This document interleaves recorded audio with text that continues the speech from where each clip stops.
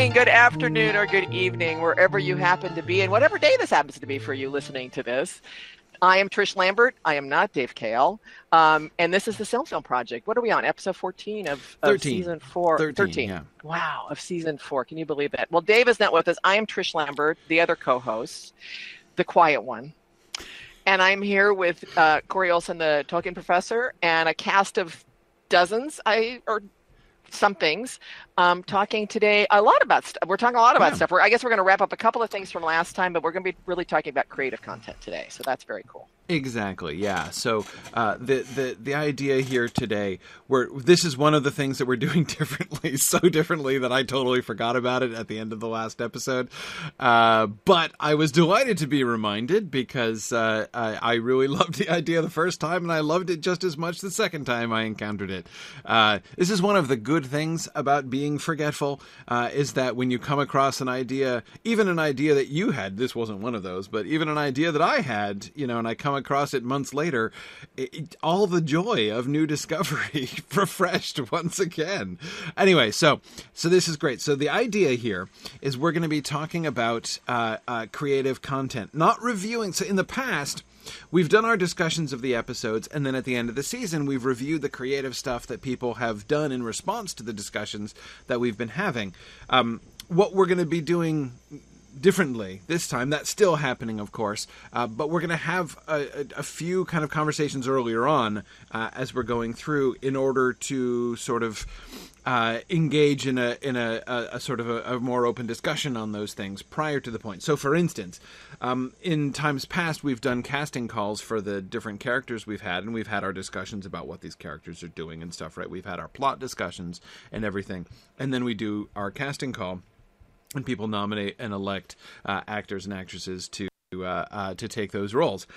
And but the thing that we've never done before is that often we will have the discussion about, like, well, here's what we actually really think the actor or actress, in that role should look like. But we kind of have tended to have that conversation after the nominations have already happened, which I was convinced very sensibly is kind of a backwards way to do things. So we're going to have these discussions earlier on. This is so much more organized and logical a way to do things that it certainly proves to me in retrospect that it was not my idea. But anyway, I think it's great. So that's what we're going to do today.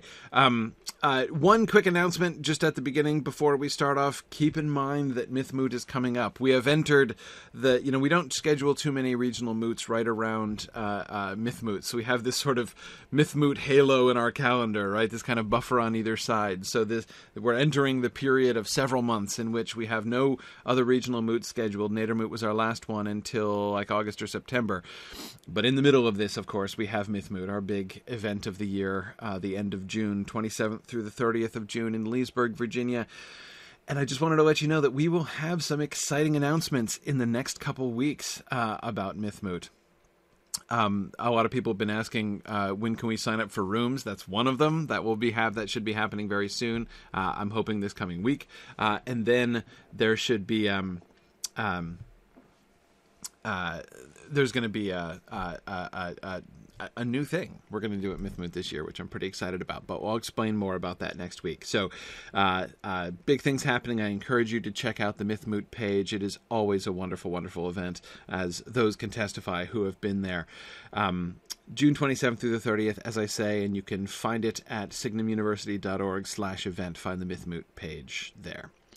All right. So, actually, we're going to talk about the frame characters, but before we do, let me just go back to the title page for a second. There's a couple things that we only talked about episode 2 briefly, but there's one conversation I wanted to go back to because there were some sort of requests to revisit this. And that is sort of the sequencing of things. In particular, when does Maedhros acknowledge Fingolfin as High King? So the way that I'd been talking about that was that, as it like Maedhros abdicates, right, and then Galadriel is sent off to Doriath. I admit that my own thinking on that was very higher up, that is from a distance, right? I wasn't really thinking about the dynamics of episode 2 as a storyline itself. I was just kind of thinking in the abstract, right, about these events, as it seems to me that Galadriel going as an envoy to Doriath would seem to happen after Fingolfin is settled as High King, right? Like, he's probably the one who would send her. Because remember, we had that thing with Fingolfin and Galadriel last season, and the sort of tension between them, which got resolved. And so I was thinking of kind of picking that up again. So I kind of I was assuming that Maedhros, therefore, would not really be the one who was involved in sending her as an ambassador. So the abdication would happen first, and her leaving would happen next. But there's been some discussion about that, and I wanted to kind of come back to that briefly. If we want to do that differently, I'm totally open to ideas. In particular, there was the idea of kind of doing as a main plot and subplot in parallel the Feanorian, Fingolfinian politics, right, among the Noldor, which culminates in Maedhros' abdication, and then Galadriel's journey to Doriath and her arrival at Doriath. The more I think about it, the more I think about paralleling those things, that is, the result of doing them in parallel rather than doing them in series would be to have the abdication of Maedhros and the, Galadriel looking into the eyes of Melian and having her own kind of crisis of conscience happening almost simultaneously. I mean, from the viewer's perspective, they would be kind of paired together there at the culmination of episode 2. So I think that sounds lovely to me, actually, especially if, as I was suggesting, we demonstrate, we suggest that Galadriel's going as an ambassador to Doriath is a symptom of her continued ambition, right? She's somewhat chastened after last season, right? She's learned something from her conflict with Fingolfin, but I don't think she's given up, right? It might have changed the way that she does things, right? Changed her approach somewhat, modified the way she's going to go about things, but I think that she still is wanting to rule a realm, right? And I think that she still has she's still interested in power. And she's just going to kind of go a different way about it. She's not going to try to step in. We had in season 3 her believing that she could do a better job of leading the Noldor than Fingolfin was, right? And really kind of putting herself in direct competition with him. And so we have her not doing that anymore, right? She's going to be a little bit, but again, it's just a change of approach. She's going to be a little bit more devious about it. When she has her crisis of conscience, therefore, this not only is an important moment of introspection for her, this is not only her kind of wrestling with this, it also really, it's a humbling for her, right? As she begins to really kind of recognize some of the things that are in her heart, right? So I like that. And so I kind of like the idea of the humbling of Galadriel, this sort of forcible, external, from her encounter with Melian, she is confronted with something which is sort of external to herself, but it's about herself too, right? So, and not to mention the fact that it's just, the more I think about it, the more I love the idea of Melian, basically doing to Galadriel what Galadriel does to the Fellowship when they show up.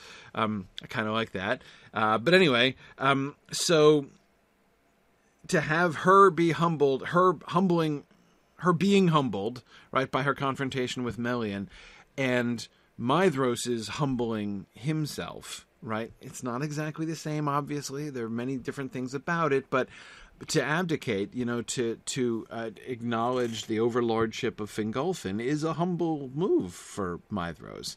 And so holding those two things in parallel seems to me to make a thematic sense. But if we do that, if we have Galadriel leaving in the beginning, we have to deal with like what exactly is her remit, right? And I can only see, if she does that, I can only see two logical reasons, like ways that we could contextualize that. One would be if Galadriel is just taking it on herself entirely. We could ramp up her own arrogance, right? Her own presumption, even, by hatching this plan on her own. Like, she doesn't have to like sneak out in the night or something like that, but you know, that she kind of puts herself forward and says she's just going to go do it, so she doesn't need any authorization from any old High King, right? So that would be one option, right? The other option would be that Fingolfin sends her, right? Because, I mean, look, the question of like who is High King of the Noldor might be at issue here, but at the same time, Fingolfin is in charge of the people in his camp, of whom Galadriel is one, right? And there is nobody in Fingolfin's camp who is like, you know, I think we should really submit to the Feanorians. Like, they're obviously rightfully the bosses, right? And now that Maedhros is back, we should take orders from him, obviously. No one, like literally nobody, is saying that. So it would not be weird at all for Fingolfin and, you know, his folks over there to be getting together and saying, you know, hey, let's reach out to Thingol, right? Do we even need to consult the Feanorians? They're not going to consult them, right? They're, you know, sort of practically at war with him. And as Tony says, they also outnumber the Feanorians very significantly. Yeah, exactly. Yeah, in fact, one of the questions that I would have is the High Kingship of the Noldor even a thing yet? Exactly. I mean, I know it is in principle, like Finwë was High King of the Noldor, but think about it. In Valinor, what did that mean, right? I mean, yeah, he was king, but the idea of High King, right? This is a new thing, right? Yeah, Finwë was king of the Noldor back in Valinor, right? But they were all at peace. That it wasn't a demanding job being the king of the Noldor. Like, it just meant he was the most highly respected of all the Noldor. I mean, like, seriously, I don't think that being king of the Noldor was exactly a 9 to 5, right? But anyway, like when Finwë dies and Feanor comes in, Feanor takes control, right? He takes his father's position. But when he then orders it, like says, okay, we're packing up and leaving, right? Everybody follow me. Feanor is turning the kingship of the Noldor into something different that it really wasn't before, right? You could say that Finwë was leading the Noldor into Valinor across Middle-earth, and there's certainly some truth to that, but certainly among the Noldor, and yeah, I mean, well, just focusing on the Noldor. Certainly among the Noldor, that was they were in consensus, right? I mean, like they all wanted to go. So, you know, he was the leader, but he wasn't asserting his will over them in the same way, certainly, that Feanor was when he said, "Okay, let's all leave now," right?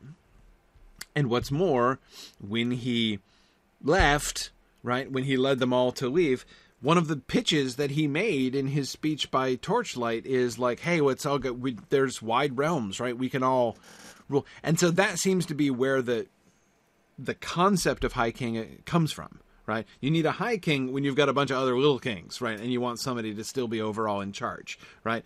But again, that wasn't a thing in Valinor, nor has it gone into implementation at all along the way, right? So we have, if you think about it, there are 3 phases of Noldor kingship, right? Phase 1, which is Finwë at peace in Valinor, right? Then you have Feanor on the march, where he is, you know, through the force of his own will, leading and dominating, you know, the people to some extent, and that's like the sort of modified, to use a gentle word, perverted, one could say, twisted, if one were in opposition to Feanor, version of Feanor's rule, of Finwë's rule, rather, right, as he leads the people.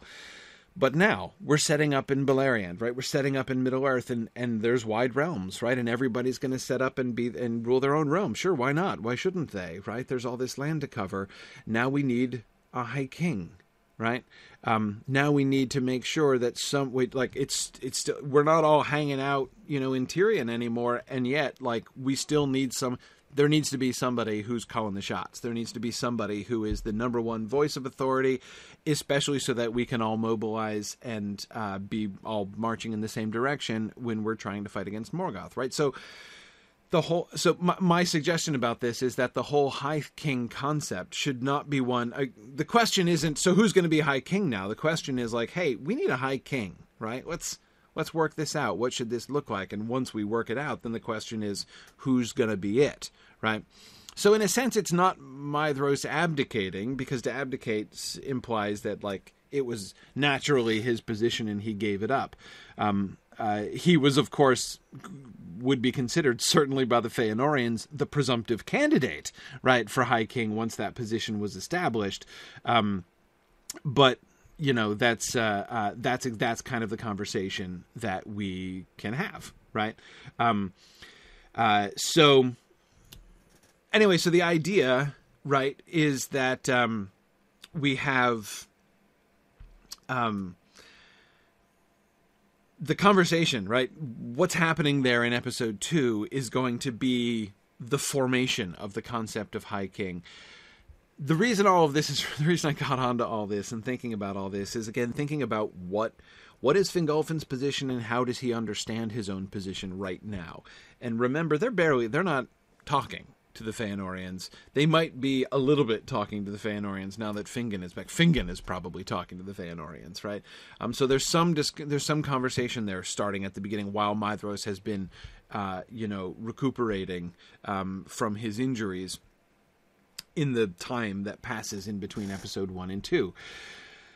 But we can, though I don't think we have had his training montage yet, right? I think we can still transition Maedhros by having him still be physically weak to show that he's still taking a while to recover, right? And then we can do his training montage later on as he learns to fight with his left hand. But anyhow, okay. So all of this is what all of this means is, again, I'm kind of circling back around to Galadriel, right? Where would, at the beginning of episode 2, before these conversations have had, what's Fingolfin's mindset and the mindset of all the rest of them, right? So if Galadriel and Fingolfin and presumably a couple others, Turgon, Finrod, whoever, are having conversations, so Fingolfin, Galadriel, Finrod, maybe Fingon, maybe Turgon, are all hanging out saying, hey, okay, what should we do? We need to reach out. Are they going to feel like they're, acting out of line, right? Would it seem weird? Does it have to be a power play? I don't think so. I think it seems actually in this context pretty natural for them to have the conversation to say we want to reach out. She wouldn't even have to be like the emissary of all the Noldor, right? I mean, she's just coming from them. She is from a Noldor, but it's not like they would be presuming that she is going to speak on behalf of the Feanorians as well as everybody else. That's kind of not even on the table. I don't even think they would think that. I kind of actually think that even after the High King is the High Kingship is established, they're not really going to think that way. Thinking back to the conversations we've had about kingship, right? Where what we see, I think, is not, the elvish High King claiming to be able to rule over everyone else, but rather just he is the commander-in-chief when there's battle to be fought, right? And when there's not battle to be fought, then they just all mind their own business and operate their own kingdoms. So I think it would feel quite natural for them to send her off. So,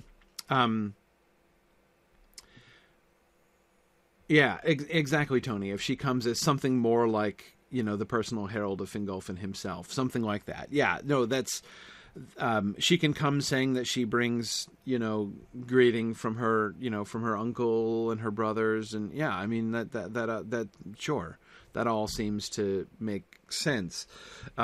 So in other words, if they do send her off at the beginning, even before the High Kingship discussion really gets going in episode 2, I think that we can depict that in a way which doesn't make it sound like a crazy, inappropriate, power-hungry move, certainly on Fingolfin's part, even though we can show that Galadriel has motives, right? That she has some kind of ulterior plan here.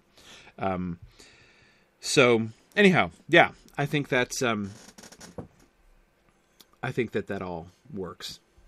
Thanks for bringing that up. I really like that idea. Okay, back to creative content. So our first casting question is frame characters. So we haven't talked about the frame much. We need to do that sooner rather than later. And indeed, this is something I had almost forgotten about. Also, the awesome frame concept that we had for this season. That is Bilbo going with Balin to visit the Lonely Mountain on the 7th anniversary of the Battle of Five Armies, and the conversations that could happen between, the meetings that can happen between the dwarves and Thranduil and Bard as they are celebrating the Battle of Five Armies, and to the many opportunities to talk about the reconciliation theme. I still think this is a completely brilliant discussion or concept for the frame. So let's think this through. Who's involved? It's hard to do a whole lot of characters in the frame. One advantage that we have in this particular frame, should we want to include many characters, is that they're known, right? We're not introducing characters like we were introducing characters among the Dunedain, for instance, back in Season 3, right? Like we were introducing, we had Galadriel and Celeborn and Arwen, and then, some other elvish characters that we were having to invent basically in Season 2. Here it's a little easier in that pretty much everybody involved is known already, right? Yeah. Now, Nick, you're right that we need to be careful not to spoil too much of the Hobbit storyline, but it's not like it's a secret, right? And in particular, I think, I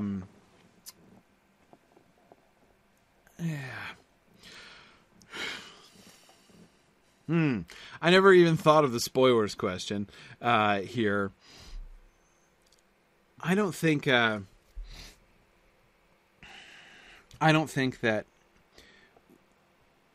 I mean, I know that the end of The Hobbit comes off as a surprise, right?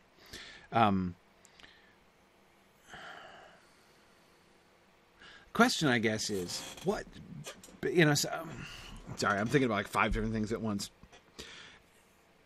There is the surprise move right? As you're reading The Hobbit, there is the move for surprise, that it looks like the dwarves and the elves and the men are all going to get into combat, like shots have been fired already, and then all of a sudden Gandalf pops up and is like, surprise, goblins, right? And then they're all about to lose, and then it's surprise eagles, and retrospectively surprise werebear. So, obviously, that's sort of a thing. It's to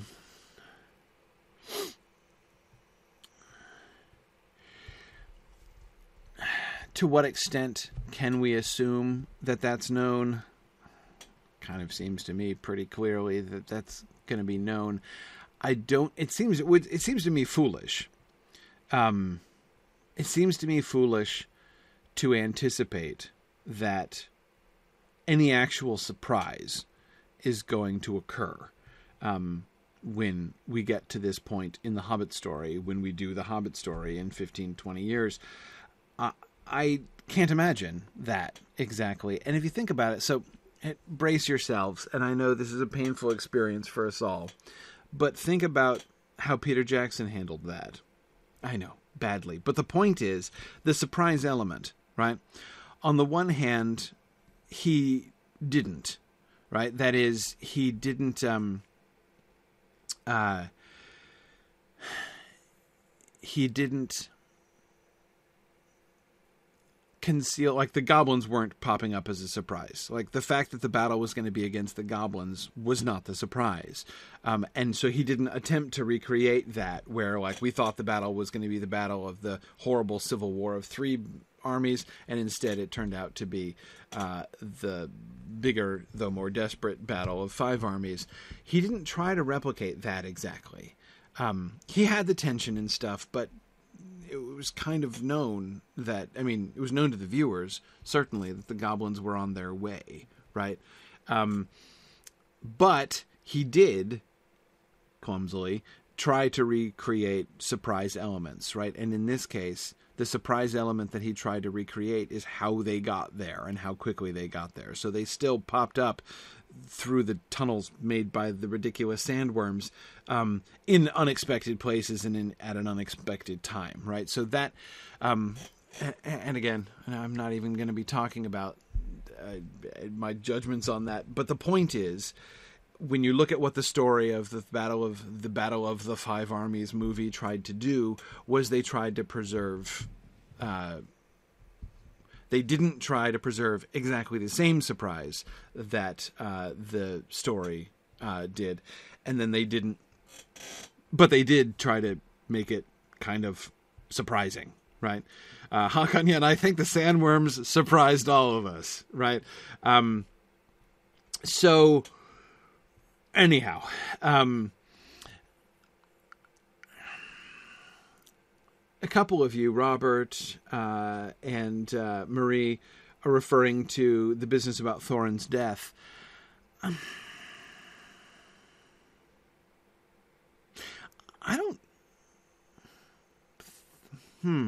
I guess I didn't have Thorin's death in that same category. I mean, it's unexpected, and it is in some ways, and it is kind of sprung on Bilbo, right, when he awakes.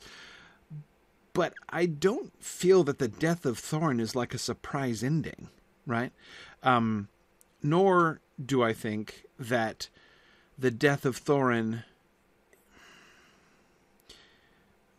So, spoilers, right?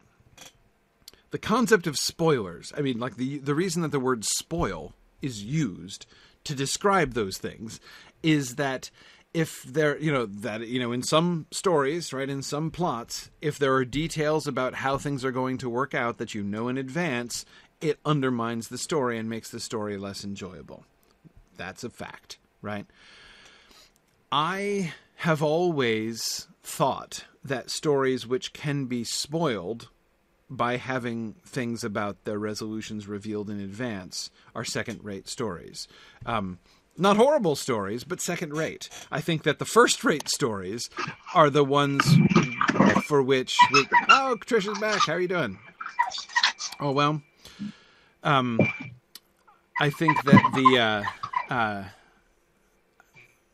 oh, wait. Hang on. Maybe Trisha's back. I'm back. Oh, you're back. Okay, cool. I think that the first-rate stories are the ones who, like, the emotional impact of the ending of which is only increased by knowing what's going to happen in advance, right? I mean, a Shakespearean tragedy is none the worse for knowing that the protagonist is prohibitively likely to die at the end of the play, right? So I've always thought that anticipation is many times more powerful, has more powerful an impact in storytelling than mere surprise, than the mere withholding of information. So anyhow, and the death of Thorin seems to me, of all the things which could be spoiled by previous information, seems to me the least prone to spoilage of any of the things that happen at the end of The Hobbit. If you know that Thorin is going to die, like, if what you know is that Thorin's death happens, I don't know that the story is reduced. In fact, I think that the story can be increased. We don't necessarily need to know how Thorin dies, right? We don't have to reveal the whole story. We can save some story to tell ourselves. But again, the mere fact that he's a corpse at the end of the story doesn't seem to me to be a piece of information which in any way undermines the experience of the story. Hakan, exactly. Thorin's redemption is the interesting part. And exactly like that he is redeemed and the way in which he is redeemed, that we needn't tell, a sort of unsatisfying and partial version of that story in our frame. And therefore it wouldn't be... and frankly, I don't see how we could do this frame without referring to it. I mean, like, how on earth are we going to have a 7-year commemoration of the Battle of Five Armies without anyone mentioning Thorin's death, or seeing Thorin's tomb? I mean, that, seems a lot to ask. So yeah, no, I think, yeah,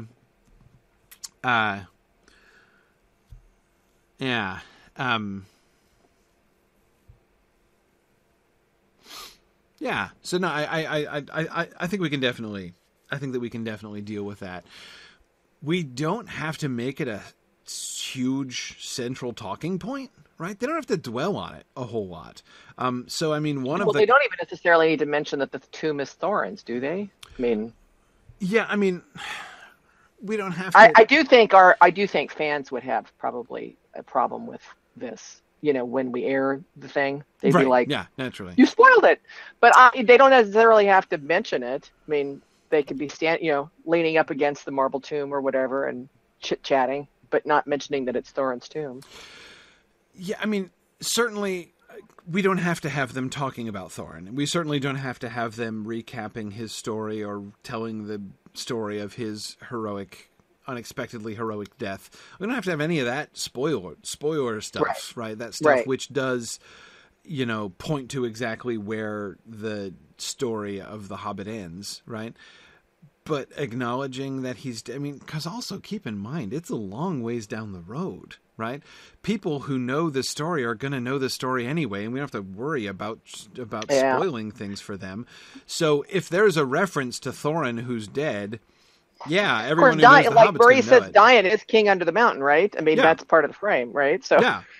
So by inference, somehow or another, Thorin is dead. He may not have died at the battle, but right. Being there, acknowledging that Thorin is dead, remembering Thorin, being there, showing his tomb on screen. I don't think that any of those things spoil anything important about the story, really. Yeah.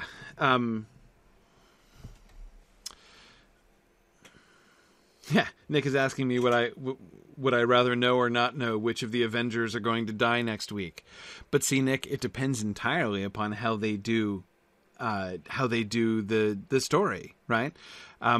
If they oriented this, if they showed in the first scene which one died, and then they had the whole story focused on the anticipation of that death and how that death is going to come about and the kind of impact it's going to have, that would be awesome. I'd be totally fine with that. But again, the problem with spoilers is that, so many stories are oriented simply towards surprise and the withholding of information, and if that's how the story is oriented, then, if that's the premise of their storytelling, then yeah, having the final result revealed spoils it. But again, to me, that's not a problem with knowing information. That's a problem with that particular kind of story. But anyway, so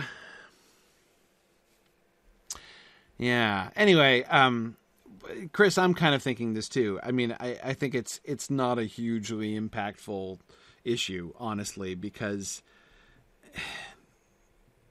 people who are still watching the film show in season 4, and still haven't read The Hobbit yet. I mean, there's gonna be people, but yeah.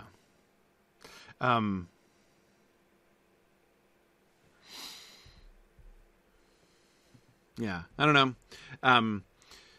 So yeah, I'm not I'm not super concerned about this.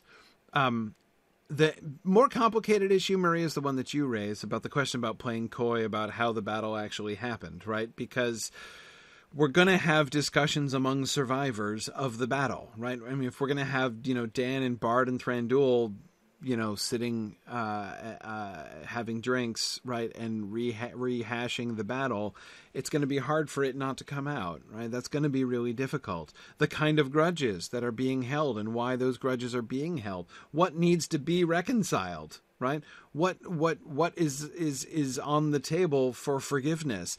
If we want to establish through this frame that those things all have happened and need to be reconciled and need to be forgiven, I don't think that it's gonna be hard not to. I mean, it seems to me that if we're really concerned about spoilers for the Hobbit story, I don't see how we can do this frame. I really don't. I mean, I'm prepared to do this frame because I'm not troubled about spoilers. So, I'm not saying I object to it. I'm just saying I think if you do object to spoilers, I can't see. I mean, maybe you can see, and it's fine. And no, Chris, I'm not saying that we actually want to retell the battle blow by blow. I'm just saying, if they're all getting together, the near conflict, right, between the dwarves and the elves and the men, right? And there's still going to be some bad blood there. There's still going to be discomfort. They've moved past it, right? So they're kind of modeling the moving past it, but there's not everyone will have forgotten it, right? So if they're going to ever talk about what it is that what they have moved past or still need to move past, how do we do that? Yeah. I mean, that is the purpose of this frame, right? Is to show that. Yeah. That's the core of it. Exactly. No, I don't have a problem. Hakan, I agree. Hakan says we should have avoided the frame altogether if we wanted to completely avoid spoilers. Right. I agree. Exactly. And it's partly my very broad-based not caring about spoilers. And here's the other thing. It's not just that in general I think that stories that are premised upon surprise and are spoiled by spoilers are second-rate storytelling. I do generally believe that, but it's more than that here. The things that we're spoiling, right, in the frame are things from the books, generally, right? And, the books, in fact, contain a large number of spoilers for the stuff that we're talking about in this series. And one of the things which has for me been kind of a premise from the beginning, yes, the story should be able to be followed by people who have never read a Tolkien book in their entire life. But, let's be wholly blunt. That's not the audience I'm planning this for. It's not the audience I personally have in mind as I'm going through this podcast, right? The audience I have in mind, the purpose of this podcast in large part, right, is to get people who have read The Hobbit and the Lord of the Rings engaged with the Silmarillion, right? If I had in one sentence to say, what is my purpose in spending the, dozens and hundreds of hours we've spent already in doing this podcast and are preparing to spend over the next several decades, that's my purpose, right? My purpose is to get people who know The Hobbit and the Lord of the Rings engaged with the Silmarillion, right?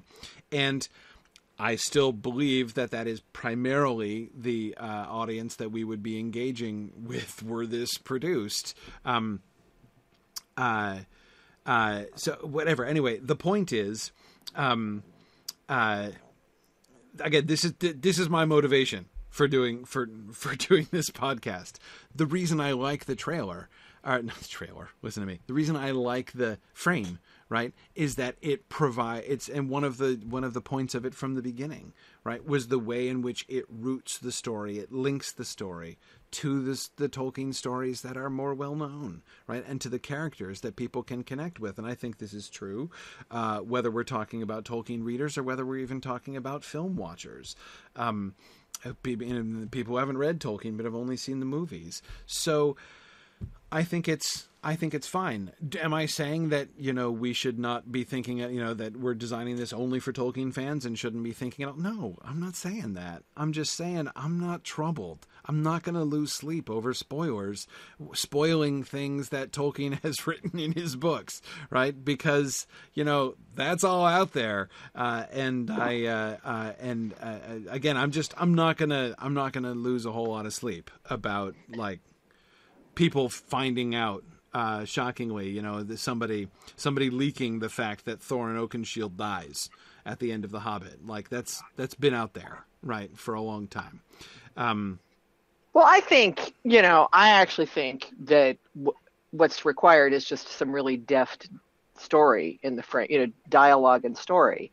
I mean, I do think there's a way you can kind of skirt the edges. Like I said, you don't have to mention him by name. You can commemorate the Battle of the Five Armies and not, I don't know, you just don't, you don't like where's Thorin? Or you don't do that. Right. Yeah. But I think we could still do it and still stay with the fantasy that we're designing this for an actual audience. Sure. And I think it's fine. And I agree. I think it's, the end of the Battle of the Five Armies, but I think with some really creative dialogue and creative, way that you let that thing unfold, I think the spoiler percent will be low. Mm-hmm. Mm-hmm. Yes. Yeah. We certainly don't need to give people dialogue hooks like, Bilbo coming in and being like, I was unconscious for half the time. Tell me again about Thorin's climactic charge, right? Like, we don't need to do that. Who would need to do that? That's exactly. Not relevant. I mean, you could do stuff like, we're here to commemorate a significant event. You don't need to get into a play-by-play of, remember when we did this, and remember when the Eagles came, and then Gandalf, you don't do that. Exactly. And, there's no need for that. You don't even necessarily mention that, it's dying. It's like, it's 7 years later, we're into everyday life 7 years later, and they're commemorating an event, and so they wouldn't talk in that kind of a detail, so... I think it's but again, doable. I don't think and then the people who to... know the story know it, and the people who don't know the story aren't necessarily going to catch on to the stuff that they would, so. Sure. We just need to make sure that it's explicable. Robert Brand says, so we're resolved we're not casting Thorin for a full flashback of the death scene. Yes, exactly. Exactly. That's not going to happen. Well, let me think about this for a second, though. What are the issues? We want to talk about reconciliation and forgiveness, right? What are the issues? They're lingering issues. There's got to be some dwarves who are still holding grudges, right? I mean, there's got to be issues. I would think so. I would think there still would be, factions and things like that. Yeah. Are there... So let's just, for a second, imagine ourselves 7 years forward and imagine what has happened. Are there still some open wounds? I've got to think that the elves and dwarves are still not 100% reconciled at this point. Right. By the way, we're not going to do the Thranduil necklace thing, right? I mean, that's not a thing. Oh, no. What, the thing that Jackson brought up and then dropped? We borrowed that from Thingol because we're going to, whatever. Like the pseudo somebody said that the other day, the lore thing about how people confuse the lore, and somebody said that. I'm like, dude, first of all, Thranduil's not even named in The Hobbit. Second of all, he doesn't actually physically show up in Lord of the Rings. And third, there was no necklace. Right. Right. Actually, now that I've interrupted, Tony said, speaking of spoilers, are we going to bring up the ring at all? No. Why would we bring up the ring? These guys don't really know that much about it. To tell you the truth, in this part of Middle-earth, I think from even during the war part, it wasn't that significant a factor to these guys' lives. Does that make sense? I mean, it's just, they were kind of off on a side stream of the whole thing. And I would think, so the only people who know about the ring, right, are Gandalf knows, right? The other members of Thorin's company know, right? Balin knows about the ring. Does Daeon know about the ring? Does Thranduil know about the ring? Bilbo, I mean, even that is a little unclear in the text, right? Bilbo admits that he was burgling from Thranduil, right? When he gives him the necklace, right? When he gives him that necklace, which is then elevated by Peter Jackson into this bizarre plot thing. But anyway, like, you know, so when Bilbo pays him back at the end, you know, even a burglar has his feelings. He doesn't say anything about the ring. He doesn't say how he did it, right? In fact, he seems, based on his words to the Elven King at the end, Bilbo seems to be willing to leave Thranduil to believe that Bilbo is just such a cunning burglar that he actually lived without an invisibility ring in the Elven King's halls for weeks and was never detected, right? You know, like, that's kind of... yeah, Chris says, I have to believe Thranduil might suspect something. Me too. Me too. I think he does, but I don't know that he knows what it is, right? It's not the ring, right? It's not. Well, he certainly would. He certainly doesn't suspect that. But even does he specifically suspect he has a magic ring, right? I don't know. That he has some kind of magic. But of course, keep in mind, has Thranduil ever seen a hobbit before? Maybe he true. has. He's not that far from the Gladden Fields. Yeah. I don't know. But anyway, the point is, like, maybe he thinks there's some kind of magic that this hobbit has, which enables him to do this. He knows Bjorn can turn into a bear. Who knows what happens? What could be more likely than that this strange little dude turns into a shrew? Who knows? It could happen, right? Some hobbits could be were-shrews. You can't rule it out. Yeah. So, anyway, yeah. So, is he suspicious? Yes, but does he know that about the ring specifically? No. In fact, I think it would be kind of funny to have a scene where Thranduil is like trying to get it out of Bilbo. Like, so how did you manage to avoid detection in my halls? You know, and Bilbo is like, that would be telling, right? You know, professional secrets. Oh, no, Tony has it exactly right. He would, of course, be a were-rabbit. Absolutely, yeah. No question. That's completely correct. Anyway, point is, Thranduil doesn't know. I don't think there's any necessary reason to believe that Thranduil knows that Bilbo has a ring of invisibility. And I think it would be kind of fun to keep the actual fact from him, even though he suspects that there's some magic that he has. Does Bard know? Why would Bard know? Bard and Dan, neither one of them would know, right? They weren't in Bilbo's confidence. And as you said, Trish, it doesn't have anything to do with what happened. Bilbo put on his ring to go talk to them. It didn't impact their lives. You know what I'm saying? It's like, it's just a distant thing. Yeah. I mean, they would have heard, they wouldn't. 7 years after. Yeah, no, he wouldn't. They wouldn't. How would he know about it? Who would know? And Legolas wouldn't know, right? Legolas doesn't know anything until he gets to the Council of Elrond, right? It's all news to him at that point. Well, I mean, 7 years, Gandalf isn't even sure, right? I mean, right? Yeah, absolutely. Yeah, he's got nothing but a shadow that has fallen on his heart at this point. Right. Right. Exactly. And when you think of even the reference when the Nazgul, or when whoever it is, right, quite possibly a Nazgul, shows up at the Lonely Mountain to seek for Bilbo, right? That message that they bring, that that Glóin brings to the Council of Elrond, right, about how they came with threatening words and were seeking a ring, the least of rings, right, that once he stole. I think it would be pretty cool if most of the dwarves were like, wait, what? Does Bilbo have a ring? I don't know. I mean, because remember, Glóin's message was, they're looking for you, Bilbo, right?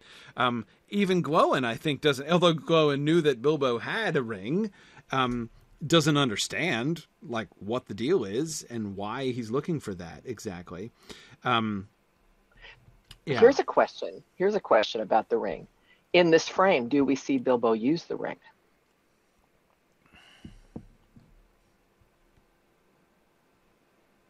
Or do we just ignore it entirely? I feel like it would be a bit of an elephant in the room thing if we had Bilbo in possession of the ring. We're going to talk about spoilers. And never allude to it and never have him never use it, right? That's true. People would wonder, yeah. But maybe we do that. Maybe that'd be fun. Maybe it'd be fun to have that happen, and people always be, have like a big portion of the audience always expecting that Bilbo's going to take out his ring and use it at any point, and he never does, never alludes to it, it never comes out, never comes up in conversation. He could just have his hand in his waistcoat pocket a whole bunch. There are lots of ways we can toy with people, right? Yeah, exactly. Yeah. Tony said it. We show him playing with it in his pocket in Dark Looks by Gandalf. Yes. We can try to depict the shadow on Gandalf's heart, right? As he's not sure exactly what's going on here. What if Gandalf could say to Bilbo, "What have you got in your pocket?"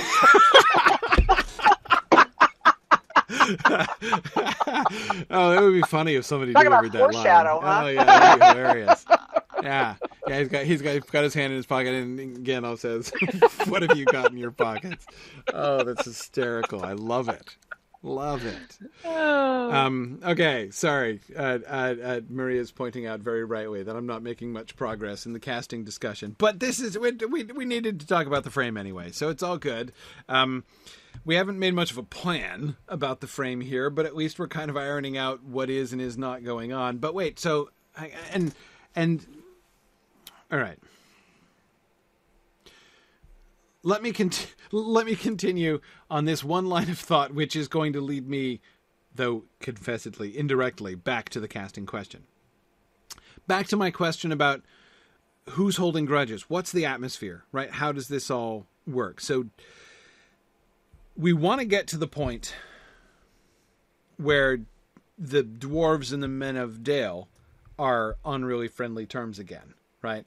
And where peace has been restored. We get that little glimpse, right, from Balin's visit at the end of The Hobbit, right, of peace being restored and old relations resuming, right? It's important that story ends with a glimpse of things going back to the way that they were almost, right, before the dragon came. One thing I would point out, though, is that that's when The Hobbit was a freestanding and completely self-sufficient little fairy tale, right? And so having almost everybody and live happily ever after, made more sense in that context. This was not the, beginning of a long and troubling period of Middle-earth history there.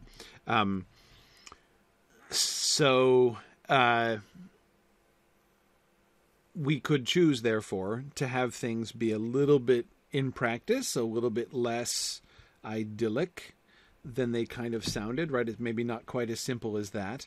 In fact, certainly if we're going to be thinking more about this storyline later on, and I don't see why we wouldn't, when we get to this part of the story, if we want to build up to eventually in, season whatever, 60, if we get to if we get there, then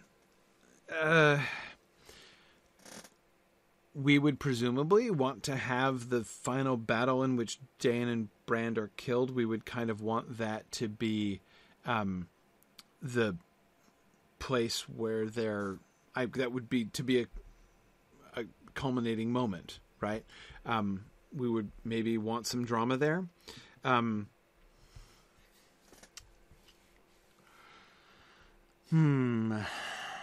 mean, you're thinking men and dwarves. I was thinking dwarves and elves. Well, the dwarves and elves, that seems to me a given, right? I mean, there is no way that the dwarves are going to just forget about the fact that Thranduil A held the dwarves captive unjustly, right? And B then tried to horn in on their treasure when he thought someone else had conveniently killed the dragon for him.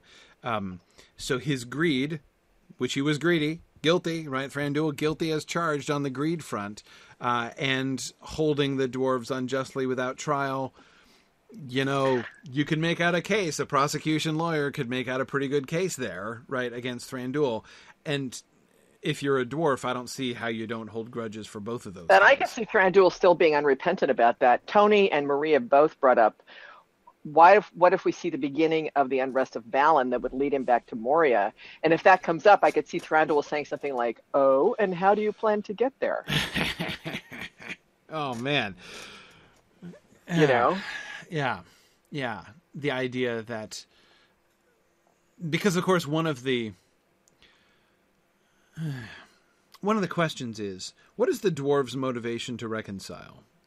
They need the men of Dale to some extent, right? They commerce, right? Yeah, Commerce. in commerce. I mean, do they need the elves of Mirkwood? You know, couldn't they just be like, you wood elves, you enjoy your isolationist selves over there. We don't care about you, because we have the men of Dale and of Esgaroth, and we're going to trade down the river, and it's fine, right? Well, it could be the men end up being sort of the sandwich filling. You know what I mean?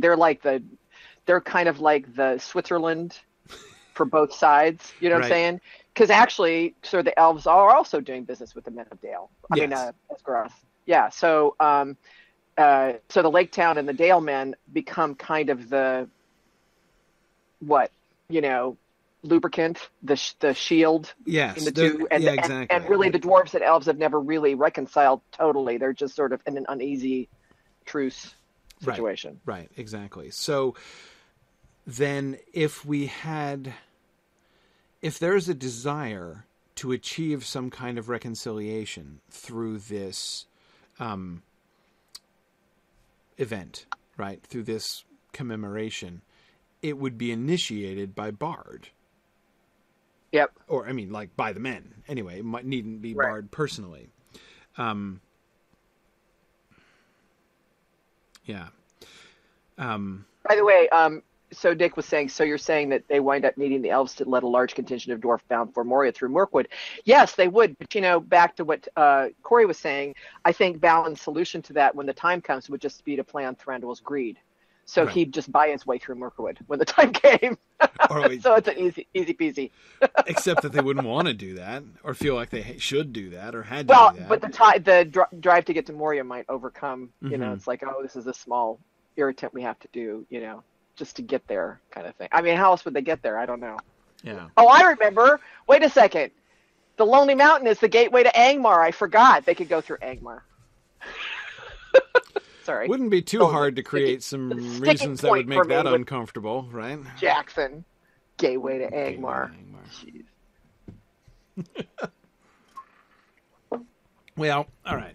Anyway, that's way down the line. So back to casting. Hakan says it's a pity we don't have men in the main story if men are going to be the diplomats in the frame.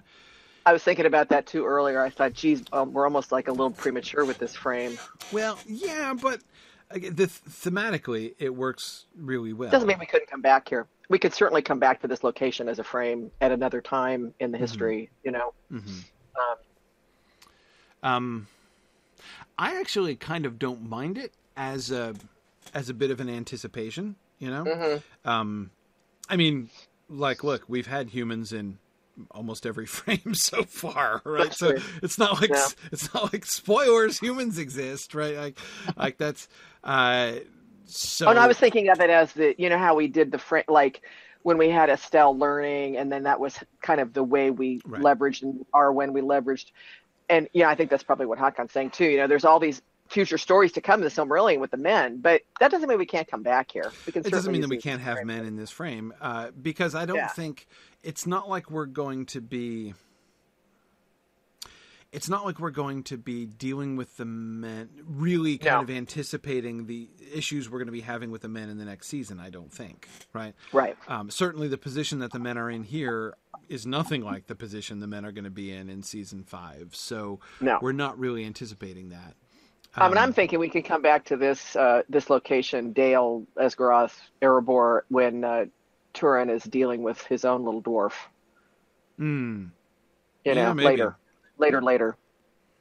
Maybe. I mean, that's kind of the parallel that we could, but that, like, just because we're using this now doesn't mean we can't use it later in a different way, frame-wise. Is that clear? Yeah. We can always come back to Lake Town, Dale, Erebor. Yeah, I know we always could. Well, Hakan, I agree that in a sense they're going to be central. I've always felt that they should be hosting it. Dale should be the site of the get together, right? Because the elves aren't going to want to go into the Lonely Mountain for fear that they possibly won't come out.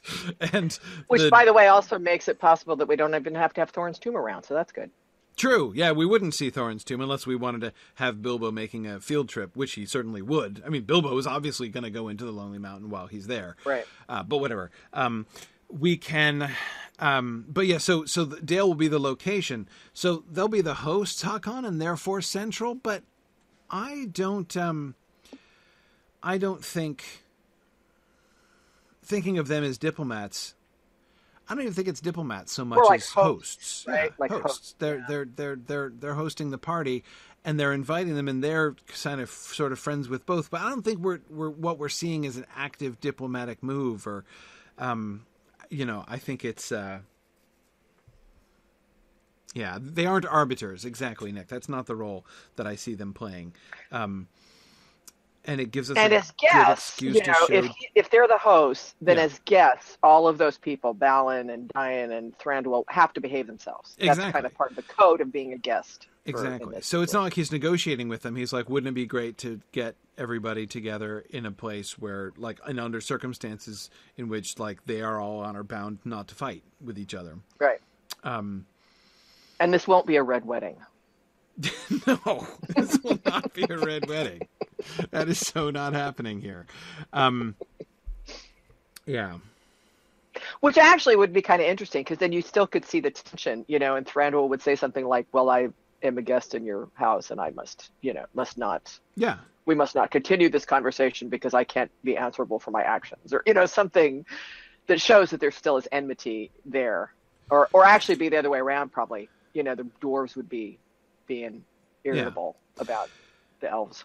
Yeah, so I mean, as far as what so Haakon, whether or not the men are being active in solving some kind of issue, I think, I mean, that can be Bard's motivation. He can want to bring folks together, bring Dan and Thranduil together so that they can all talk together, and he can hope for some kind of positive outcome from this, because after 7 years, everyone is still well aware of the tension. No one more than the men, right, who are dealing with both of them equally and uncomfortable about the tension that remains between them. So he knows. So again, I don't think it need to be a very active plot on his part. Like, I'm going to invite I've got a great idea. It's a 7-year anniversary. Let's all get together.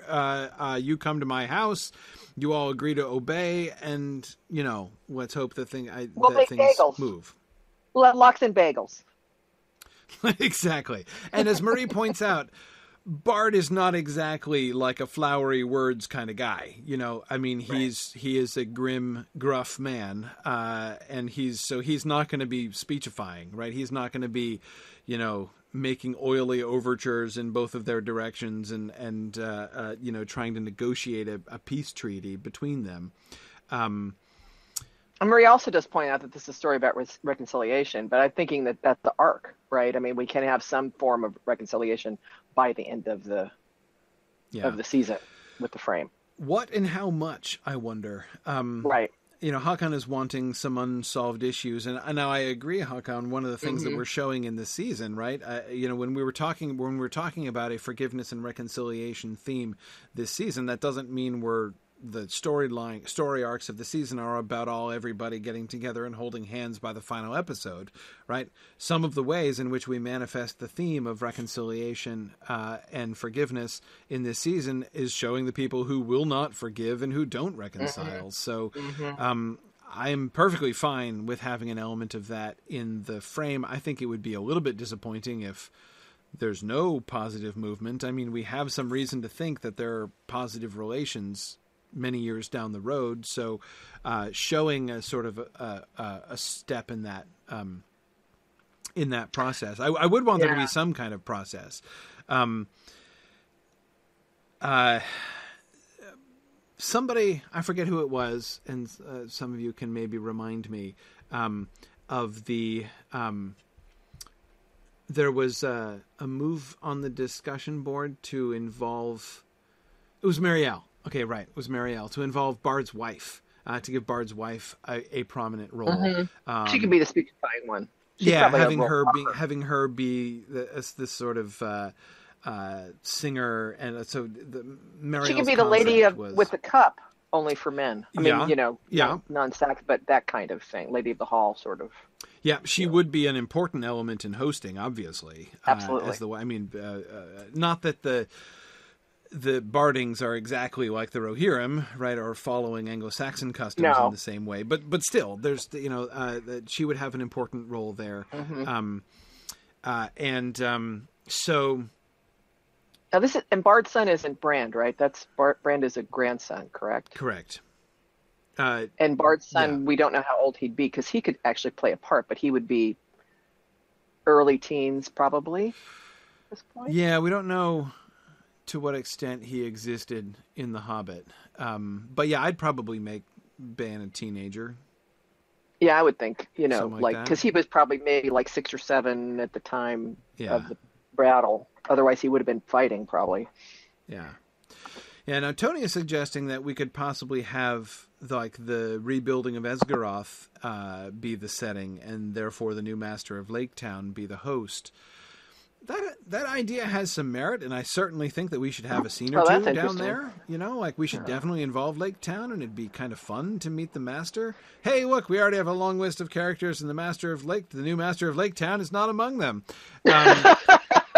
So, Marie, we're going to add more characters, and it's Tony's fault. Absolutely Tony's fault, so just remember that.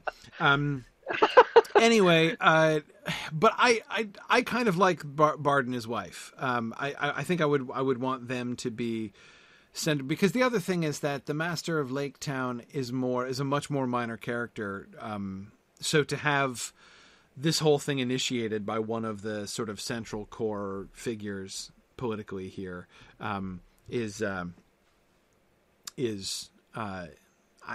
think that'd be better. So, okay. And how, by the way, back to Bard's son, just a quick side. Sure. You know how we did this, people will have forgotten it by season 4, but you know how we did this, I think it was in season 1, where Hobbit, Bilbo met Estelle, right? Didn't we do that? Where they had a little chit-chat? Yeah. Mm-hmm. We did. So, I mean, there could be something similar here in terms of that, Bilbo gets along really well with Bard's son. He sort of has an affinity. That could allow some interesting dialogue and story. Mm-hmm. It would be interesting. I mean, one of the things that makes Ban an interesting potential character in the frame is that it would be kind of fun to have the perspective of a younger generation. Like Ben would have grown up in the New World, like post Battle of Five exactly. Armies. He wasn't born after it, but I mean, that's right. The Battle of Five Armies happened when he was what? 6? I know. 7? It's maybe? Like they have smartphones now, so exactly. You know what I mean? So the idea of having somebody who can be a voice for, and especially remember, one of the major differences here, of course, the men are mortal and they change faster. So while the dwarves and elves are living a long time and holding on to this enmity, the men have moved on, in every way. They've moved on as far as adapting more easily. Right. They've moved on in the sense of dying and having their children grow up. Right. So, even it's only been 7 years, so it's not like we've had a whole generation pass, and lots of the veterans of the Battle of Five Armies are still alive, obviously. But again, just to have somebody who is a voice like Ban has never known anything else, right? Plus he can. That's true, and he can ask Bilbo questions about stuff. That's how we can get Bilbo to give detailed explanations of everything that happened in The Hobbit. Anyway. Yeah, it all started with this party that I wasn't expecting to have. Exactly. Yeah, no. I mean, I'm not saying we need to make Ban a major character, but I think there's some interesting potential there. And especially I'm thinking towards the theme of reconciliation and forgiveness. He's going to have a different perspective on this, right? And he is in a sense a spokesperson for that future into which Bard really wants everybody to move, right? In which this is past and a non-issue anymore. That's true. The whole enmity between dwarves and elves could confuse him, and he doesn't really understand. Ben, right? Exactly. He's what's the? And he's going to have to take it over. I mean, he's going to have to step into those shoes and right. not to disappear in terms of being the guy between the two. But yeah, so there's Yeah. definitely, yeah, and I'm with Corey. We're not talking about making him a huge character. It's just there's some possibilities there. Right.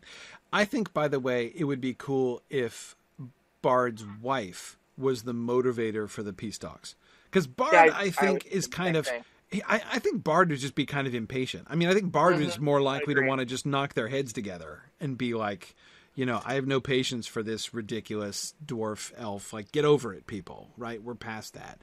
And he's not a diplomat, right? But for his wife for it to be, I don't know that we didn't show the planning stages, right? But if this whole thing were kind of Bard's wife's idea in the first place, to have her... I love the idea of having her have a very significant role. Mariel's vision there was that she's this sort of singer, storyteller, like keeper of memories of the court, and therefore a very prominent, important figure within Bard's court, not just Bard's wife. And therefore has great influence in what happens. I think that's kind of cool. I kind of like that too. And Bard, it kind of seems to me, in order to be a good king, Bard is kind of probably need a little bit of help. Yeah, I think so. I mean, like, let's not get over the fact that, like, remember, the first reaction of the men of Laketown to Bard is rolling their eyes, right? Like, that was an element, I think, of Bard's character that, surprise, surprise, in the Hobbit movies, Peter Jackson didn't do an excellent job with everything. But I mean, that what Bard's position is. Like, there are people who take him seriously. They know that he's trustworthy. They know that he's, he's not just a wet blanket for no reason. But again, like, he makes people roll their eyes. Like, he's always prophesying gloomy things, and he's negative about stuff. Right? Kind of an Eeyore, right? He's like an Eeyore, right? A little bit. I mean, he's yeah. I mean, he's kind of a downer, right? I don't think he's blunt of speech, right? We see that even with Bilbo. I remember, when Bilbo was like, "My dear Bard," right? As Bard is doing his, like, "I'm going to cut to the chase here." Are you betraying your friends or threatening us? Right? He's like, I'm just going to cut to the quick here and get to the point. That's Bard, right? Anyway, so as Marie says, as a king, he could use a bit of sunlight to balance him out. Exactly, right? Now, somebody with a little more wisdom, right? A little bit more people skills. Yeah, I think we'd have a little bit of a fine line. I'd like us not to be doing the trope of the power behind the throne thing. No.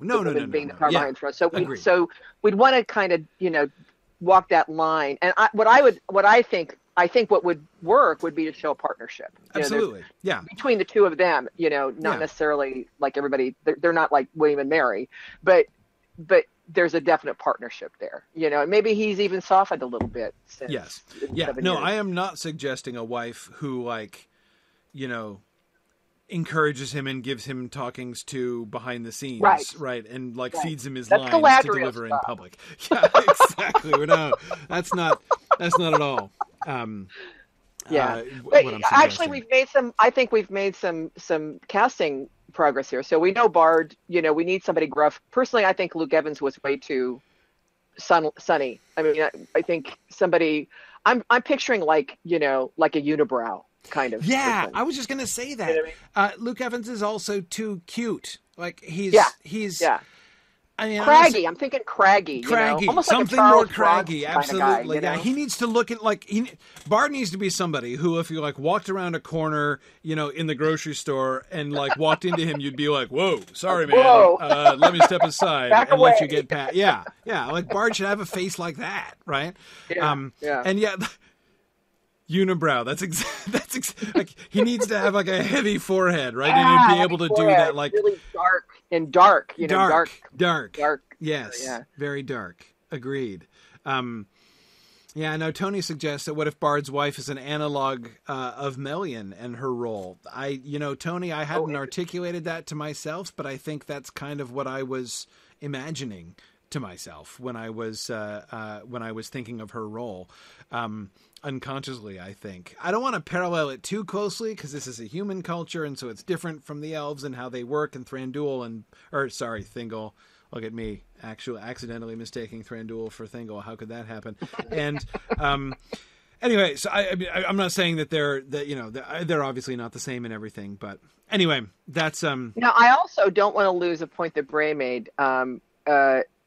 Dis would now be, if they have succession for women, the leader of the Blue Mountain Dwarfs. So she would be at this like as a emissary from the Blue Mountains, potentially. Yes. Now, I'm not dwarf sure. Women issue.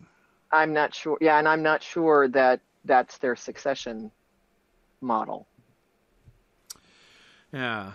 No, me neither. Nor how exactly we want to handle this. I also was it hereditary? Well, it was somewhat hereditary. It is hereditary, right? But it's patriarchal, right?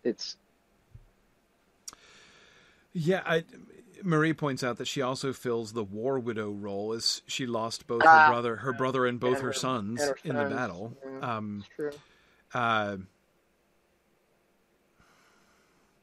That does give her a really interesting, and I use this word trying not to be offensive to dwarves, humanizing influence, right?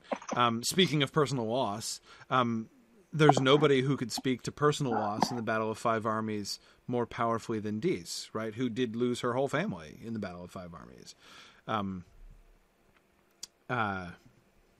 Yeah, exactly, Nick. That's the plan. The plan is to fridge Keely and Feely for Dis's benefit. Yeah, that's it. That's it. Anyway, yeah. And Tony says if she's a leader, then that's an antecedent for Telkar. Yeah, absolutely. Well, that's true. That's true. Yeah, yeah. And she's not a queen necessarily, right? She's not a queen. Right. Dian is king under the mountain. I don't know that there's a king or queen in the Blue Mountains. It's not really a kingdom per se. Yeah, I mean, it was more like a chief, or she's like Grace O'Malley. She took over as chieftain. No, seriously, she took over as chieftain from her father, and she was like a big pirate queen, right? So, yeah, I have a big thing for Grace O'Malley. It was like a realm in exile, right, over there in the Blue Mountains. So yeah, kind of a chieftainess. So if we made her a direct parallel to Telkar, like she could be the sort of de facto leader because she's like the greatest smith among them, right? I mean, true. Why not, right? So just she could be a kind of chieftainess in that. And that would make sense as to how they would choose their chiefs, actually. Just like because she's the most respected one among them, so she comes.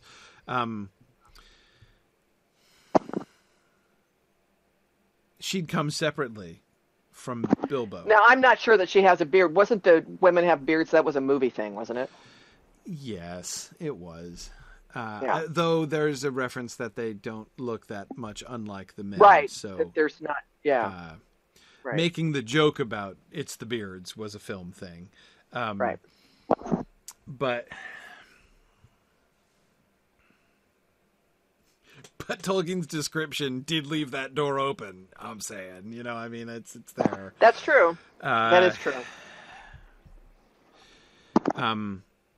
Yeah, Tony's saying, what if she comes at Gandalf and Bilbo's invitation? That is really interesting. Yeah.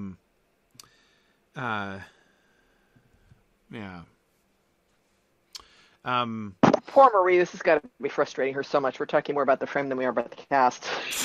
We're getting there. No, this needed to be done anyway. It's all good. Sooner or later, we had to have these discussions. Yeah, I don't have any worries about it. I mean, we can always extend the casting conversation. Well, and talk about the other things we have to talk about later. That's right. Yeah, but anyway, absolutely. No, it's all good. Besides which, my plan is to be super efficient with everything else that we're going to talk about. So that's it. That always works out. Okay, so I like the idea, because if Dis is going to come from the Blue Mountains, right, then I mean,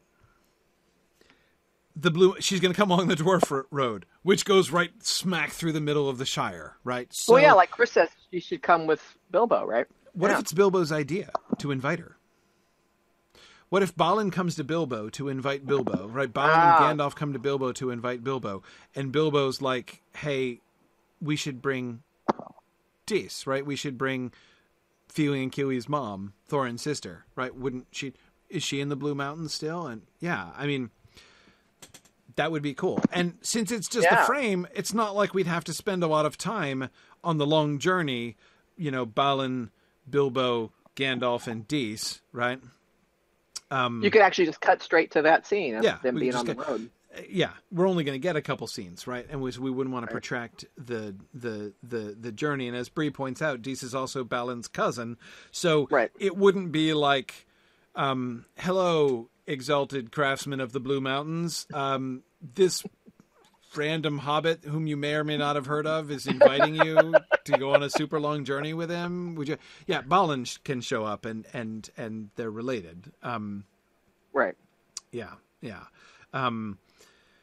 So Tony's suggesting that her showing up would then be a surprise to Dan and Bard. Yeah, sure. They wouldn't know she was coming. Hakon is saying we could spend the whole frame in the Blue Mountains. Nah, no, I want to involve the humans, Hakon. I want to do it. I love the Lake Town idea. Okay, right, all right, yeah. So let's see if we can do that. So let's see. Apart from Bard, whom else? And by the way, I think that Ban should be less. I mean, obviously he's going to be younger, so he's not going to be able to be as like gruff and craggy as Bard. But I think that he should look softer, right? He should be. Yes, I agree.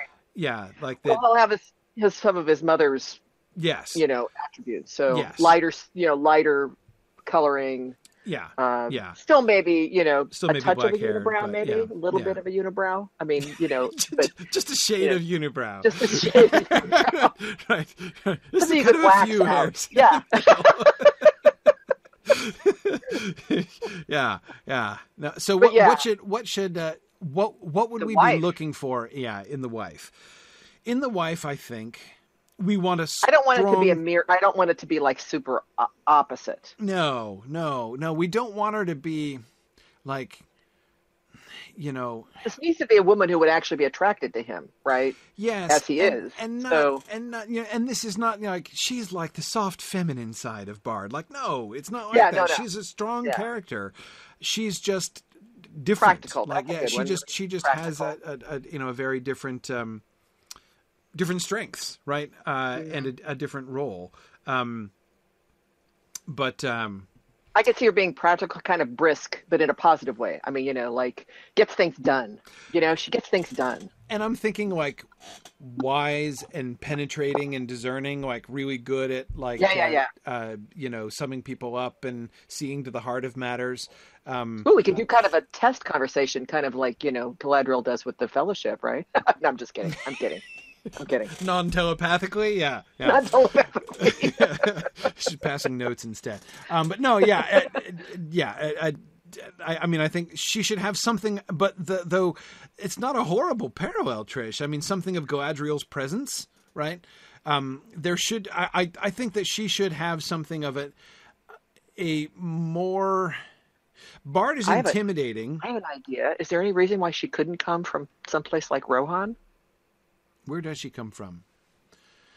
Is she going to be a Dale lady, or is she going to be somebody? Do we have her be from? What if she's one of the woodmen? Or even like a Bjorning or something. Then we have to get into the question of whether she actually shapeshifts or not, which is an open question. Yeah. What if she's a Bjorning? That would be interesting, actually. It would be interesting. Well, by the way, is Bjorn going to be at this party? Ooh, good question. That would be kind of an insult not to invite him, wouldn't it? Getting the whole band back together except for Bjorn? Yeah, or maybe he couldn't come or something. I don't know. We could invent a reason for him not to be there. He could even be dead if we wanted to kill him off. I mean, And we don't need to bring Radagast into this, right? He didn't. I mean, I don't know. yeah. He does live in Mirkwood, but Um, or does he live in Mirkwood in the books? We don't know where he lives, do we? So he may not no, be involved at all. Roscoble. No, we. Oh, that's right, Rose Goble. Yeah, you're Yeah. right. I get confused. It's like I don't. Was it a book or was it in the movie? I don't remember.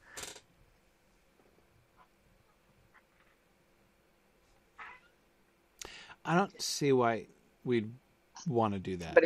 Somebody could say Radagast and Bjorn are off on some mission in Gundabad. Okay, so yeah, Marie's saying we don't want everyone there. I agree. Yeah, We'd have a hard no, time if we just have like cast of thousands. You know, like Yeah. if But maybe there's we some have way just we a could crowded explain Bjorn room, not being there. Yeah. You know. or we could. I mean, we could have Bjorn. Bringing Radagast, I think is. I don't think we should bring Radagast because he's No, not in the okay. Hobbit, right? He's alluded No, to, but he's not in the Right. Hobbit. No. So he's not part of the story here. No. But can Is we there any have reason why? Can we have a Bard's frame that wife involves could Radagast be later Bjorn? down the road? I want Oh, to. yeah, I want we to gotta do some. do that, I want to do please. something with Radagast. Now, I mean, we can obviously tell Radagast's story when we get to the Third Age. Like that, I think is a given. But Yeah. No. Hopefully, sometime like when we. Yeah, maybe I don't know when, but we got to do something with. She could be Bjorn's. She could be Bjorn's daughter. That's kind of a stretch. Bard's wife. politically, it makes all kinds of sense. Politically, it makes enormous amount of sense, and it's a chieftain and chieftain. It's a peer match. We'd have to make Ban younger. I mean, he'd have to be like 6. Oh, instead that's of true. A teenager. Yeah. Instead of a teenager. Presumably, Bard didn't have a chance to marry Well, Bjorn's wife or daughter till That's after. true, and that's actually not a bad idea. He really, truly would be of the new generation. He'd be. He would be, but he wouldn't be post-battle a very completely. articulate member of the new generation. I mean, No. I have lots of respect for 6-year-olds, but I've known several, and it would be hard. Well, how for old him was to- Estelle when Bilbo met him in Rivendell? 10? This is the same. Ish. Oh, he's a 10. Yeah, okay. Yeah. Older than some of the presenters we've had at Regional Moots. So, yeah. So yeah, no, I think that makes Bane too young, and I think, And he was it there makes a before kind the of battle, sense that's true. politically. Yeah. But Tony is suggesting that we do Radagast, we do Arathel and Ale, I but that's like next that. season. Well, Oh. we'll see. We'll think about that. Keep it in the back of your mind. Yeah, okay. We don't have to make that decision now. That's a true digression. Okay. I love Hakon's suggestion that there's another party in Roscoble at the same time so everyone can't come. Yeah, that's where Bjorn is. He's partying with Radagast. He had a conflict. It was hard. Anyway, yeah. Okay, so let's bring Bjorn. Why shouldn't we bring Bjorn? Okay. Clearly, he'd be Like, invited. talk about unibrow. Now we really have a character that's a unibrow, right? Woo! How do we even do cast Bard if Bjorn has to be worse? All we need is somebody who's like 8 feet tall. And so we'll just start with that. And Bjorn could not come. I mean, he could refuse the invitation. And everybody could kind of laugh about like the, bluntness and rudeness with which Bjorn refuses the invitation. That's true. That would be a lot easier because look at this list we've already got, right? We've added these to it, right? So, I mean, adding Bjorn, I don't see any reason not to just say, geez, not only did he not come, but you should have seen his refusal. Yeah. Yeah. Okay. Well, we don't have to have Bjorn there. Let's see what people on the discussion boards think if they're very pro Bjorn or anti Bjorn. Nick will remind everybody that we're talking frame story here, so let's. Yeah. I'm willing to go either way with that. Okay. So, Celeborn's sister. Right. We had talked about we didn't resolve the wife. We didn't resolve the wife. Okay, so wife, we want. So they're married. They're married before the battle. They're married before the battle. Right. Won't be Bjorn's. It won't be Bjorn's daughter, but that's fine. She needs to be strong. I think she doesn't have to be gorgeous. No, in fact, I would think not. or especially like again, she's not girly, right? I would think. I think the Woodman's, of the Woodman is a good idea, because that would be. Oh, Tony's really mixing it up now. Tony's like, what if she's an Easterling? Oh man, no. That's one too many. I can't. Yeah, no. Well, and I would think, the Woodmen too. It's like they'd have a lot in common that way, right? In terms of geographically and. Yeah. Yeah. So she'd be very practical. Yeah, she could be. I still kind of like Marielle's idea about her being the sort of the singer and the. Yeah. No, Tony, I'm not sure I want... The reason I don't want the Easterling thing is because then we have the whole, like, the king of, Brand himself is of Easterling race, and it could be interesting, but I'm not sure I want to go there. Yeah, I think that's one too many for me. Especially since we don't have much time to introduce stuff here. Let's not make it too ornate, right? We don't even have to talk about where she comes from, obviously. No, we don't. And I think a lot of it's just backstory to help with the casting. So we just need, because a lot of this, we're not going to talk about the fact that she's of the Woodman in the frame, or even the fact that she's a storyteller singer. We're not going to talk about that. We may see her. We may show it in some ways. Show it. Yeah. But so a lot of the stuff we're going to be talking about is like backstory that we're actually not going to write into the story itself, but you need to know in order to cast the people. Right. Now, do we need Celeborn's sister here, really? Is a Celeborn's sister part of the party? We had talked about this. So we had talked when we were talking about Celeborn's sister, who, remember, is the leader of the narco-syndicalist commune, which is the Green Elves. That's right. Right. So anyway, we had talked about her being in Mirkwood, like she's still around, in the Third Age, and that she's ended up in Mirkwood, which is what raises then the possibility, because that's a sort of an interesting connection if we actually have one person from the main storyline who is also in the frame, right? We have an actual link between the frame story, and she would be the only opportunity for that. That's true. It's kind of interesting. You could say, where have I seen this before? She could muse. Yeah. Let's go back to the reconciliation thing. We've got Thranduil and Legolas. I'm not leaving that question, the Celeborn sister question, just coming at it from a different direction. What movement is going to happen? Is there going to be any progress towards the reconciliation of dwarves and elves? And the first thing I want to say to that is that it needn't be unified, right? We can leave with some dwarves and some elves still as grumpy as ever, but some dwarves and some elves not being, right? It doesn't have to be unified. We don't have to simplify that.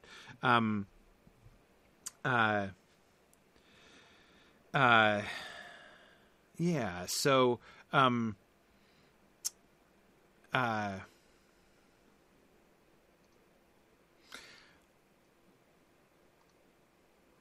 this brings up the Legolas question, which we shouldn't avoid. We've got an issue of reconciliation between elves and dwarves, and Legolas has got to be there. We could contrive to send him off, but realistically, he's going to be there. How do we want to play that? One of two choices, right? We either use it to lay the seeds for his friendship with Gimli down the road, or we don't, right? Or we have him be opposed, right? Have him be... Is Legolas the one? Does Thranduil make some progress, and Legolas is still stubborn in his irritation with dwarves at the end? Well, remind me, what's his demeanor what's Legolas's demeanor in the book? I always get it confused with the movie. So, does Tolkien really define his attitude toward dwarves? It's hard. It's hard because he doesn't not get that many lines. Legolas perhaps accomplished least of any of the Nine Walkers. I mean, obviously later down the line they get into their little, competition, and that's great, and they become great friends. I mean, I'm trying to remember. There's not really a lot of Their friendship dislike to get begins in over. Lothlorien. I mean, we don't get Yeah. many interactions between them. And it's not like they overcome some kind of dislike or distrust of one another before that friendship, right? They're just kind of like nothing. They're just part of the fellowship. And then in Lothlorien, they start to form a friendship. Yeah, and there is that conflict, the line that Murray's recalling about the stiff necks of elves, right? But see, does that mean that Legolas is stiff-necked? No, I think it's Gandalf throwing Legolas's own words back at him, right? Now let us say, right, about the stiff necks of elves. I mean, the point that I think that Gandalf is making is like, he's not being any more stiff-necked than you are. I think it's not an indicator of I almost said Lancelot. Been doing too much Sir Thomas Malory. It's not an indicator of Legolas's character. It's an indicator of Legolas's assumptions about dwarves, right? That he sees them as stiff-necked. Yeah. And Chris, you're right. We learn almost nothing about Legolas in the Council of Elrond. Right. Yeah, that's as far true. as like his attitude and his perspectives. So it's hard to see. I mean, I think it'd be exaggerating the case like Jackson did, right? If we bring in Legolas with like a fixed distrust of dwarves and then have Gimli win him over. I'm not saying it's a bad thing to do. We could do that. Well, he probably would have some degree because he'd be influenced by his father, who has no love at all for dwarves. Right. Is there And anyone he's been living who for the is last 7 years who's with his going to father? move, though? Well, I was going to say he's been living the last 7 years with his father, totally justifying why he would have imprisoned all those dwarves. So, Right. Well, and it might make perfect sense to him anyway. Yeah. The only good dwarf is an imprisoned dwarf. It's an imprisoned dwarf.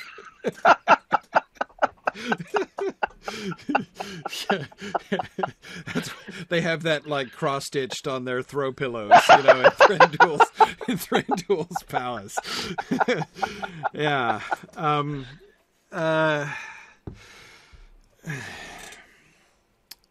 Okay, but so here's my problem: who's going to budge? If there's going to be at least one elf who budges, whom? Well, Tony makes a good point, saying Thranduil might make the political move.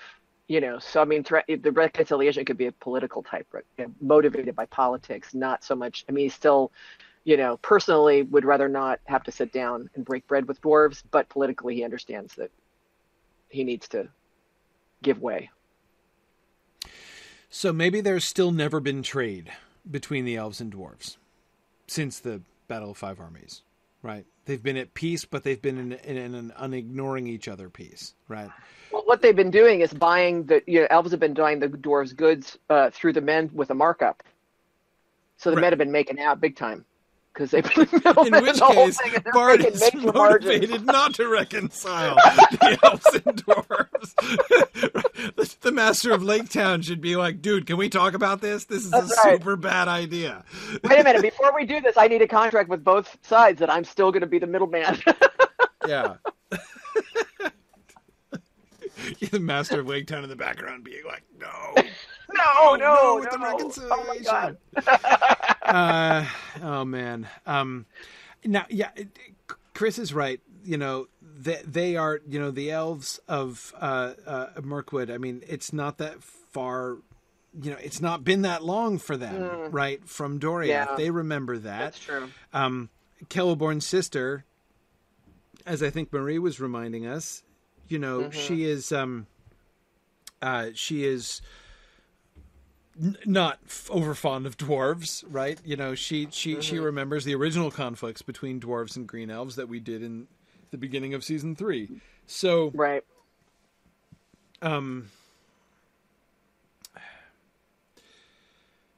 Yeah.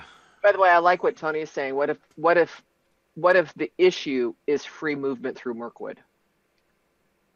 Right, to open up the roads. Mm-hmm. And even for the elves to like keep the roads. Mm-hmm. We could have, and Tony, that would, well, literally pave the road for Balin to return to Moria. I was just thinking, like, at the end of the frame, Balin could say, "I'm glad we did that because I have a trip in mind." Right. That might come in handy at some point soon. Yeah. Right. Yeah. Yeah, Bilbo could make a joke about it, right? Well, this will certainly make it easier for me to visit you, Balin. Right. And Balin's like, yeah, and it might facilitate some other things And too. I have another trip of my own planned. Yeah, that is a logical point of discussion, and it brings things away from purely mercantile trade agreements. Would there be personal vendettas? Yes. Would there be a concession that the elves would want? So, if we imagine that the frame ends with the establishment of some kind of treaty, right, between the elves and dwarves, it doesn't mean that like everyone is friends with each other now. So there's still personal issues, but that they do achieve, like they are agreeing to work together in ways that they haven't before. What would the elves want from the dwarves? Double the ration of wine. More wine. More wine. More wine. Maurice suggested toll road, which is interesting. Right, that they establish a total, so the dwarves will pay. Like they'll let the dwarves through, but the dwarves have to pay. Right. That would be the simplest. Oh, that's right. The wine is from Dorwinian. Oh, Marie, you're no fun. Right. Yeah. And Tony, you're right. Movement through Mirkwood is why Thorin and company were imprisoned. So in addressing the issue of dwarves freely moving across Mirkwood, they are coming right at the grievance, right? Right. Right. Yeah. Yeah, you could say, Diane could say, "I don't want anybody else of my people imprisoned in your place." Yeah. And it's true, as Tony is recalling, the Bjornings charge tolls. Glóin explains, right? So we know that the Bjornings are going to throw up a toll gate at the far end of the Dwarf Road. So, kind of like going from New Jersey to Ohio, or, turnpikes. They could, if we have... Also smithing, there's some, smiths, right? There could be some... Thranduil still likes treasure, he still wants treasure. Chris is mentioning gems. Yeah, exactly. If the dwarves... if we're imagining a scenario in which the dwarves are coming to Thranduil saying what we really want is to travel across your kingdom through the forest and not be molested, and Thranduil is like, what I really want is treasure, both of them are really kind of touching exactly the sensitive points, right, that led to the problems in the first place. So that's kind of useful, actually. That is useful. Now, there also could be making weapons. I don't know if we want to foreshadow anything. I don't know that Thranduil would necessarily feel the need for that. But I was just trying to think what would be a smith kind of thing that Thranduil would want. Wouldn't he, though? Didn't his father die true. Yeah. because he was insufficiently armed? That's true. Right? Well, that would be interesting. That would be very interesting. Yeah. Now, that would be a spoiler for a future, plot line. We don't want to obviously go into. Let me reminisce about the Battle of the Last Alliance. Yeah, no, right. Daggerland, but Tony does make the point of Sauron would have already declared himself by this time. Right. Right. So why not be preparing for future trouble? And that is going to be that is going to be an element, right, in these discussions that they're going to be having. And this could be one of the primary points that Bard and Mrs. Bard, we haven't named her yet, but I'll leave that to the discussion board folks. It's one of the things that Mr. and Mrs. Bard are going to be emphasizing, right, is not just, hey, wouldn't it be nice to patch up our old differences, but there are other issues, right? We need to think about the future, and we need to join together. We can't have the dwarves and elves not working together here. I can actually hear Nick's voice saying, "Oh, the Last Alliance you don't want to spoil." Yeah, exactly. Right. Yeah. So, Nick, I was thinking we'll have a flashback to that too, right? Let's just... Yeah. Anyhow, so So it could be a combination. I mean, or it could be, weapons and gems, or I don't know. But yeah, you guys yes, can figure that out. yeah. But Yeah. yeah, No, that but makes I sense. think But that's a really good point. The issue being passes through Mirkwood, and then there would be some kind of negotiation. yep, yep, Makes sense. yeah, um, yeah. I like that. I like that. Okay. Oh But of yeah, course, Marie says I like that. yes, She likes the parallel of the threat of Angband looming over the Noldor. We have the threat of Mordor looming over Bard. I think that's great. yes, Or at yes. Thranduil. Yeah. The idea of that them needing to come together in order to oppose the common enemy. So we have a parallel with one of the storylines of the season. Yep, yep. Okay, so this Now is great. Thranduil. No, Okay. Are we going to do the long blonde hair and all that stuff? The eyebrows, Lee Pace and we blah blah can't blah. do that. I mean, seriously, how could we No. attempt to approach the eyebrows? Do we know he was blonde? I mean, the Sindarin. So he's Sindarin. They're fair, right? Are they fair? I know Elrond's not fair, but he's not Sindarin, is he? Let's see.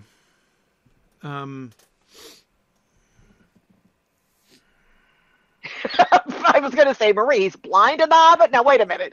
She meant blonde. Okay, Blonde, so in the yeah. Hobbit he's blonde. Okay, Yeah. all right. Yeah. Yeah, that's what I thought, Chris. I thought the Sindarin and Teleri were normally dark-haired. It would be fun actually to have Legolas be dark-haired. People would be like, their brains would explode. Just what we're looking for. But yeah, Well, no, I mean, that's great. it would be I'm such a fun. nice departure from Leggy in the movies. Yes, yes. That's not a bad thing at all. Just a reminder that this is, not. Granted, we can do all this with wigs, so I don't necessarily think that hair color is going to determine who you come up with for cast. No, not necessarily. Now, I would think in terms of, any elves would be this way, right? We've already talked about this, willowy type folk, right? Graceful, agile, good dancers, like, what's his name? That played Wolverine. He's a great dancer. I'm not saying he should be, he would make an interesting Thranduil, actually. Why am I forgetting his name, guys? Hugh Jackman, that's right. Yeah.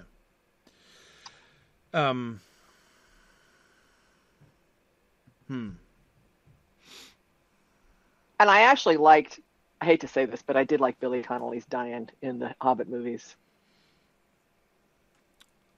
The red hair and the Scottish accent, that was pretty good. I like that. So we decided we weren't doing Scottish accents for dwarves. Did we? Yeah, didn't we did. I'm sorry. I'm pretty sure we did. We could do like they have in Lothar now in the Iron Hills. They're like Eastern European type. Right. Yeah. Okay. Hang on. One thing at a time. Oh, Antonio Banderas. Oh my gosh, he'd be a great Thranduil. Hang on. We don't have to have specific. The suggestions I'm willing to leave to the people. But actually, to that point, that actually makes a really good point, which is, Antonio. But I mean, we don't. I keep thinking white Anglo-Saxon Protestant type because that's my brain. But we need to expand out. It doesn't have to be Scandinavian. It doesn't have to be Caucasian. I mean, we can go broader. Mm-hmm. Definitely.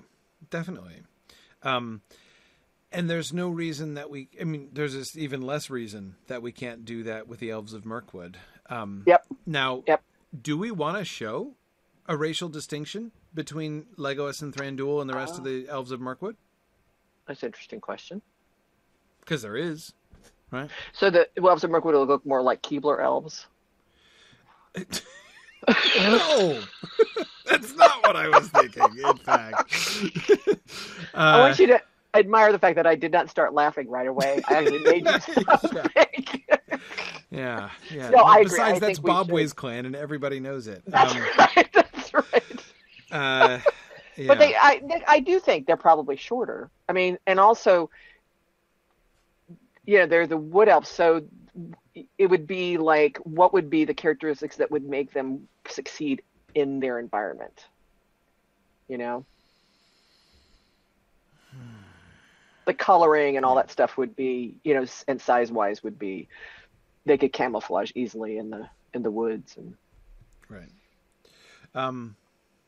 Actually, Tony, Bobway is now he's now my vault elf in Lotro. The poor guy just stands at my house and just accepts stuff from everybody else. So that's it. It is more of a costuming choice, but I also think coloration. Although again, coloration and hair you can do with makeup, but actually I can too. But yeah, I would love to see a little bit more. I don't mean a super dark skinned elf, but a darker skinned elf. I mean, all these fair skinned white. I'd like to see a little bit more. No, I'm not advocating for blackface. Nick. That's terrible. But tanned, yeah. So mixed tanned, like tanned hair, tanned skin, oh yeah, Bray's talking about like tree bark imagery type thing, dark hair, things that would evoke that woods feel. Mm-hmm. Mm-hmm. Yeah, Tony, having Sylvan elves look more like Native Americans, for instance, I'd be fine with that. That's interesting. That's really interesting. Yeah. Especially it's not Pocahontas at Disney, okay, please. Okay, so we won't cast cartoon Pocahontas. But yeah.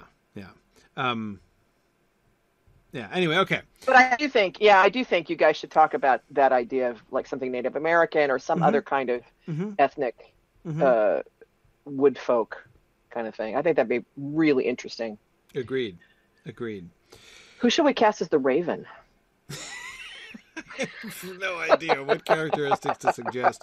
I totally think that Roach, son of Kark, should still be around, and maybe we should have a younger Raven, like the heir of Roach.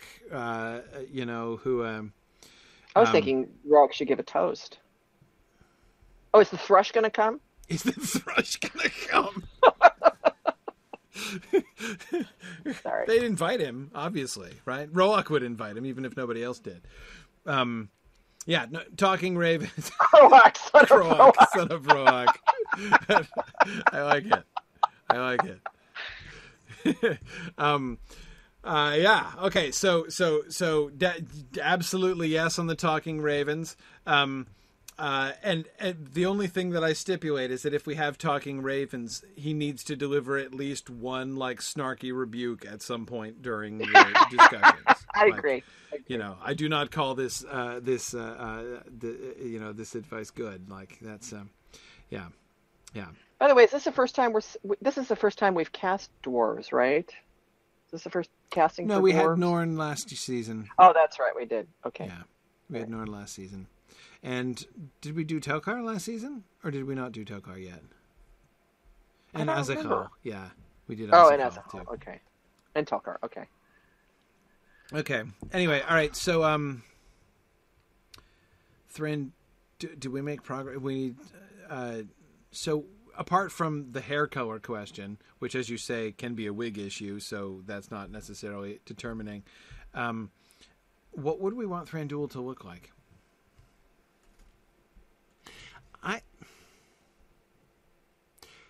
I would not want him. I think Thranduil should look kind of weak.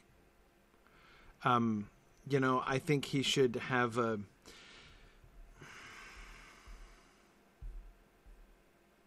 I don't think he's a strong character. I think that Legolas can look stronger than he is, because I think that Legolas may be stronger than he is. But I think that he should look kind of wussy, Well, and his sternness could be the sternness of a weak person. Yes. Yes. Yes, the sternness of a weak person, the haughtiness of someone with low self-confidence, Right. I mean, I don't see Thranduil as a strong character. I don't think we need to make him a strong character. What does Thranduil accomplish in the history of his life?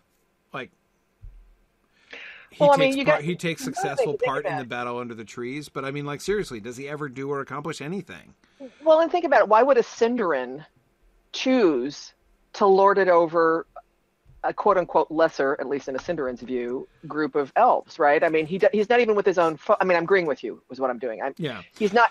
He's not even with his own folk. He's like a big fish in a little pond kind of thing. You know, like there's some. It's a little bit of a Galadriel, what Galadriel might have been if she had gone down the road she was going down. You know, he's got his little kingdom, but it's not of any kind of real noble stature.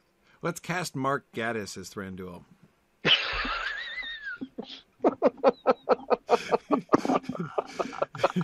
Anyway, like a British lord in India. Now Hakan is onto something there. Like the British Raj type people, you know. That's a good analogy, I think. Well, Nick, I think if we're opening up the question as to why Galadriel is doing the same thing, that's good. Why is Galadriel doing the same thing, right? What are the reasons why someone would do this? I think there may be several reasons, and I think that some of them might not be reputable, right? Right. But anyway, no, I mean, we can make Thranduil. I mean, if people are insistent that Thranduil will be awesome and a great leader, we can do that. I just don't see any evidence for it. Like, what does he accomplish? Why does he need to be strong? What is he? I mean, he's everything that I see Thranduil doing in The Hobbit, and almost everything I hear. Again, the only time that I can remember that Thranduil does something significant, you know, apart from, I guess, participating in the Battle of Five Armies, is the, like, when he like helps to win part of the battle in Mirkwood, you know, during the War of the Ring. I mean, he's isolationist. He is venial. He goes after treasure. He brings an army to loot the mountain. Yeah. It's not good. It's not a good look. Like almost every positive like active choice that he makes is like at least not great. You know, I'm not saying it's all bad. I'm not saying we need to make him a cartoonish villain or that we make him an object of ridicule. But I'm just. Did he fight? Do we know that he fought in the Last Alliance? I don't know that we know that, do we? He might have done, but again, did he accomplish anything? I mean, he accomplished not dying along with his father, but I mean, his father and the majority of the elves of Mirkwood were killed. Did he escape? How did he escape? Right? Did he run away like a chicken? You know, he might have done, right? Maybe he ran screaming from the Battle of the Last Alliance like a coward. I was going to say he could have been at the very rear and kind of kept backing away. Yeah, I mean, I'm not necessarily saying that all that has to be. Again, I'm just saying, like, no. I can literally think of almost nothing that is ever said about Thranduil that leads me to think that he's a good leader or a strong king. I mean, and think about this. What we're talking about is the backstory to help cast the character, you know, get the right person playing this. But I mean, I just want to like understroke my point again. I mean, what I said about him being like Galadriel, I'm saying if Galadriel hadn't repented, right, this could have been. Yeah. Galadriel was quote unquote ruling Cinder, but her thing in Lothlorien was different from what she originally envisioned. I think what she originally envisioned is probably pretty much what Thranduil tried to set up for himself in Mirkwood, right? And he can still be, you know, he can be authoritative, but he can be not a admirable elf. You know, not somebody. He can have I mean, we do have to make sure that he's not such a scab that the like elves of Mirkwood don't chuck him out, right? I mean, like there has to be some reason that the elves of Mirkwood follow him. And I can say he could be the elvish Denethor, but before Denethor went crazy. I mean, I wouldn't want him to be. Denethor's a really strong character. I mean, like true. He's a really strong personality and a powerful character. True. No. You're right. Yeah. I can't really think of a parallel, which I kind of like the fact that I can't think of a parallel because it's like, let's show somebody here who's a, kind of a key character who's not necessarily, he's not evil, but he's not like tip top, perfect, wonderful, awesome hero material. I don't think, like I said, I'm not making an argument for caricature here. Because I agree, we don't want to like leave it so that nobody sees what the elves of Mirkwood see in this guy. Right. But Machiavellian? Yeah, could work. I don't think he needs to be admirable. Okay. All right. So I think that's enough. I think So you are getting where we're kind of heading with Yeah. this, and so the thing is to get an actor who has that Yeah. sort So of. Legolas should be stronger, should be a better character. I Legolas is just going to be challenging because we will have the ghost of Orlando Bloom looming over every nominee for the character of Legolas. Apart from that, I Yeah, wait till we get to Aragorn if you think that's bad. wait. What'd you say? Oh, we did. Did we? We haven't done adult Aragorn yet, have we? No, we Yeah. haven't. So I was going to say, you think Leggy's bad? Wait until we get to Aragorn. Right, exactly. I don't think we want. Legolas is presumably going to be old enough that he doesn't need to actually look young. He can look the same as he's going to look in the Lord of the Rings. We certainly would want to. I think we would definitely want to do that in order to make sure to convey, a difference in the scope there. Hakan suggests let's cast Orlando Bloom as there you Thranduil. That would be great. I love it. Actually, that's not a bad. Given the characters we just thought, I could totally see Orlando Kind of Bloom. a genius idea, actually. Yeah. That's kind of a genius idea. Anyway, we'll see. We'll see. Anyway, oh, that's funny. Have we cast Celeborn's sister? We haven't done that yet. Oh, we haven't, do we? Have we? Yeah, no, we haven't.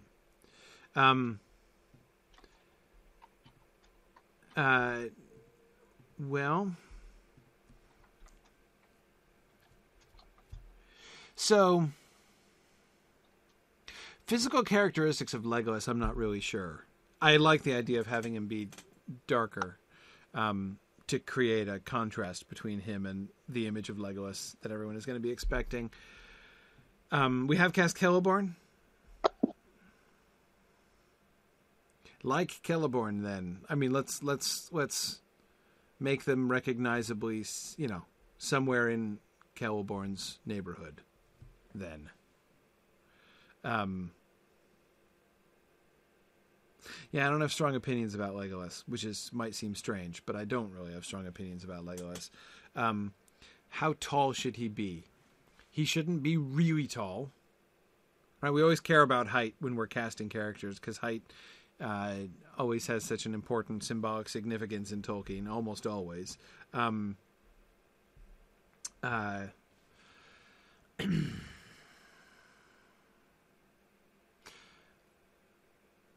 What if I would be fine with Legolas being taller than his father? But I don't think he should be. I think that Aragorn should be taller than Legolas. Though I'd be fine with Boromir not being taller. But we can get to Boromir later on. Shorter than Aragorn, taller than Gandalf. Yep, I could see that. Taller than Thranduil. That might be actually a really interesting way to convey sort of the implication of, like, if Thranduil is short, he just sort of stands out as being short. I'm not saying like feet shorter. I'm just saying inches shorter than the other elves around him. Yeah. Okay. And we talked about the men. We talked about the Raven. Hey, look, we're almost done. We haven't cast Gandalf. We've never cast Gandalf? Gandalf has not been casted? Oh, man. Okay. We cast a Loren. We didn't cast Gandalf. Right.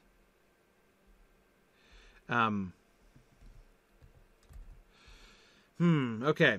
Yeah, we cast a Loren in season 1. I don't think we've cast Orifer yet, William. I think we will do that later. But we haven't gotten to Orifer yet. We keep threatening to bring him in, but we haven't yet.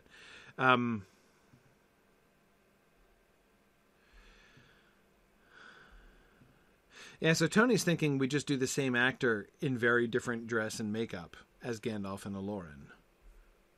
That kind of works for me. No, you don't want that, Hakan? I get the thing about like indicating the incarnation in the new body. He was young. We cast Aloran as somebody really young. I have no memory of this at all. Absolutely no memory of that. Okay. That was interesting. Then no. All right. I guess we're not doing that. Gandalf certainly can't be too young. Are you sure we didn't cast Gandalf? Wasn't Gandalf involved? Really? We didn't cast Gandalf? I really thought we had. Well, anyway.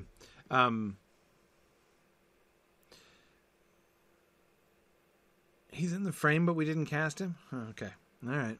I was pretty sure we talked about Gandalf. Well, all right, whatever. Balin. Balin is old, right? He's old. So that's number one thing. And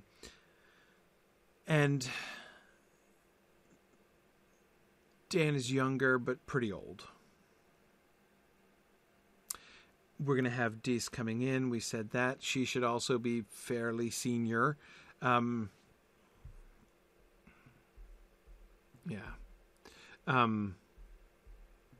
Yeah, he was there when Thorne and Company came through Rivendell, Phil. I do think that's when he got into the season 1 frame. Yeah. Yeah. It was a very, very slight thing. Okay.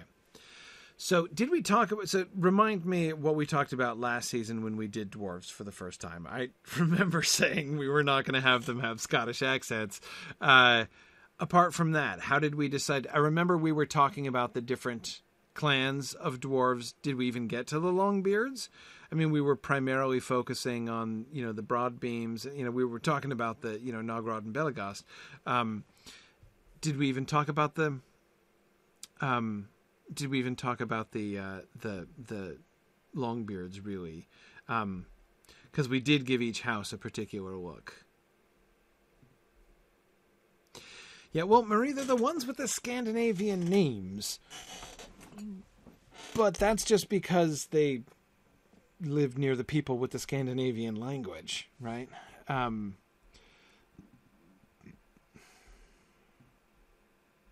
Balin does have to be believable as the guy in The Hobbit, but he doesn't mean he can't be old. He just has to still have good eyes, right? Because he's the lookout man. Apart from that, there's nothing I think that would restrict his role in The Hobbit.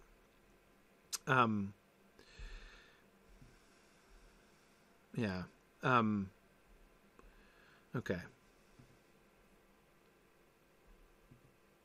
Well, Gandalf, I don't know. I mean, I feel like Gandalf is one of the characters in Tolkien's works who gets...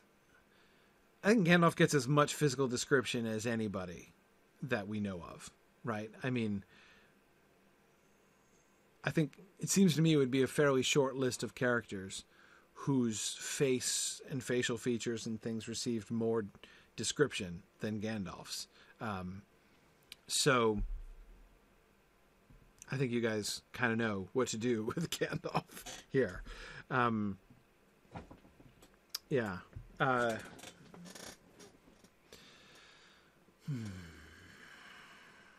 Dwarves of Moria. So apart from the fact that they have really long beards, what do we know about them? How do we want to do the long beards?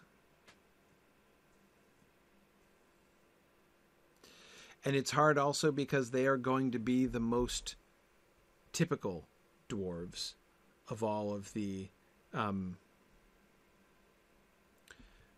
most typical dwarves of all of the dwarves. I mean, like, mostly when you meet dwarves in the Third Age, you're meeting longbeards, right? Like when you ask a hobbit about dwarves, they'll picture longbeards, right? Because those are the ones passing through down the dwarf road. Yeah.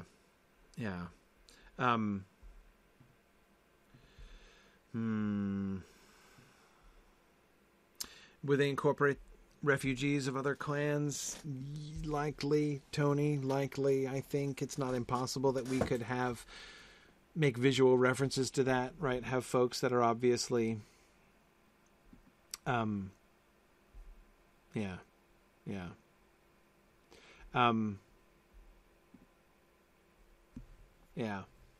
No, we can do that.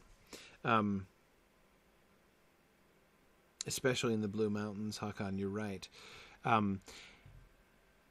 Ooh, you know what I just realized? The Blue Mountains, right? The Blue Mountains in the Third Age, and Second Age, for that matter, it's like the Dwarvish Refugee Center. It's like where all the dwarves who have lost their ancestral homes go to establish this new sort of ancestral home in the Blue Mountains, right? Nogrod and Belagast are gone. Then Moria is gone. Then even Erebor is gone, right? And now they're all together there in the Lonely Mountains, just like the petty dwarves, right? So we're going to have there a recapitulation of the petty dwarf story, right? Which is kind of fun. Just saying, I don't know what I want to do with that, or if we can afford to do anything, but that parallel just sort of suddenly occurred to me, what we were kind of setting up there and thinking about the Blue Mountains the way that we were. Yeah, the irony is kind of sharp, kind of cutting there, Hakan, isn't it? Kind of hard not to draw attention to that in some way.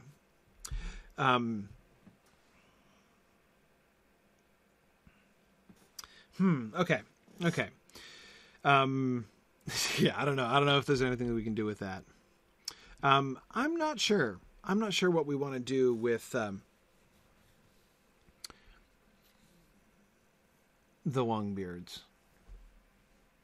Why don't you guys, let's come back to that. Why don't you, because this is not just a character question. I mean, thinking about the characters for a second, Balin is the friendliest of the dwarves. Like, he is the one who is nicest to Bilbo and who reaches out to him most of all of Thorin's company, right? So I think that Balin should be, you know, like the nicest, the friendliest of all of the dwarves. He should have a sort of smiling face. His tragic end, of course, will be like the more poignant when we imagine the smiling face of Balin, son of Fundin. So yeah, he's old, but I want a face with like lots of smile lines, right? Is what I'd be looking for in Balin. In Dan, I have much less of a visual picture of Dan or a sense of his personality really at all. What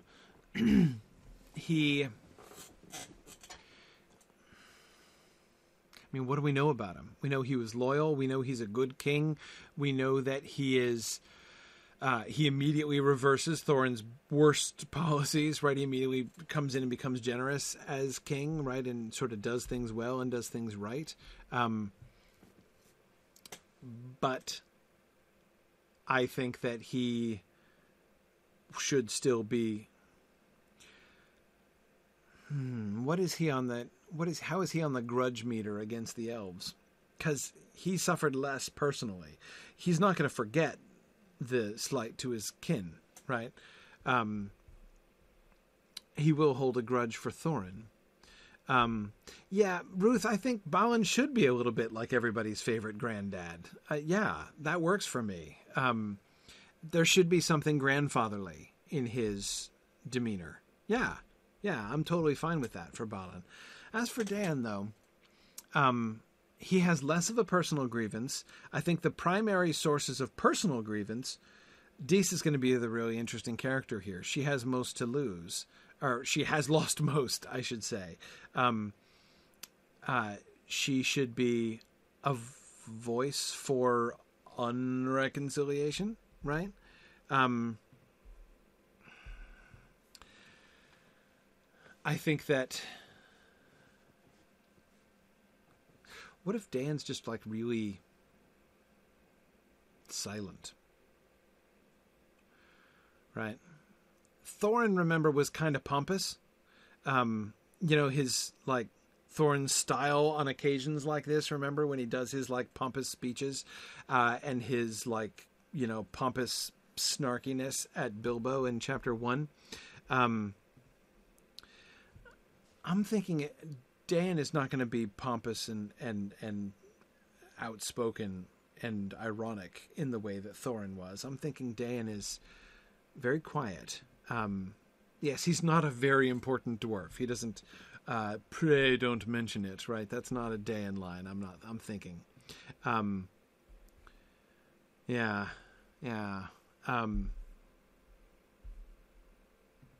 William says the one defining feature is his charity, or at least I would say, William, his willingness to give away the treasure, to make use of the treasure in the way that to do with treasure the way that it's supposed to be. So I would think he would be sort of taciturn but reliable, right?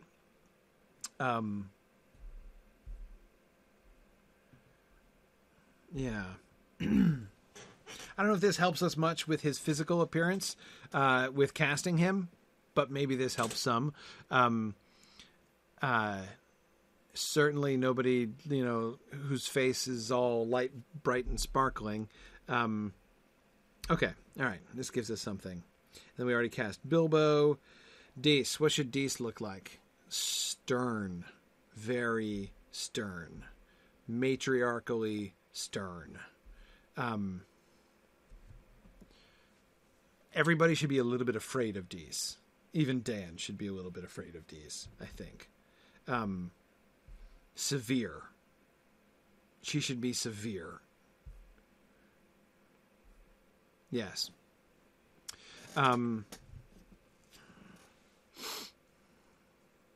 Celeborn's sister. Celeborn's sister is a green elf. She's sort of firm and reserved. William, we haven't cast Fili and Kili, which is fine because they're dead. We don't need them yet. But no, we've never cast Fili and Kili.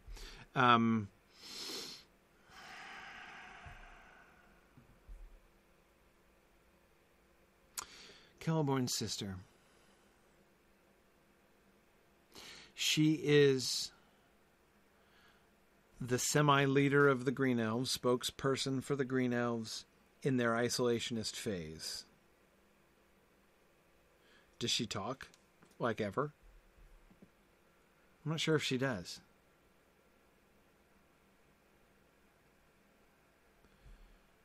Very rarely. Tony wants her to be like a beautiful woods witch. I would be okay with her being very beautiful. Mild but stern. Yeah, she has to be stern. Maybe a little bit off-putting. Mysterious. Green elves are kind of mysterious, right? Yeah. Not Dís level of stern. No, stern. Dís is like terrifying, right? She's intimidating. Yeah, Tony wants her to be kind of like a prophetess. Okay, something like that. I mean, not mystical, right? Not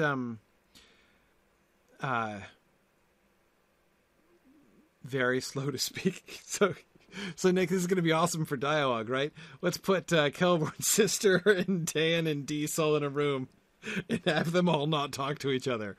This will be great.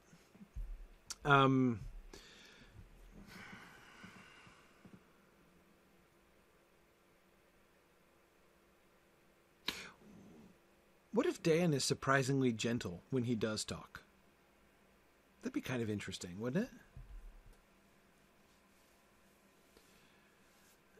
That would be kind of interesting.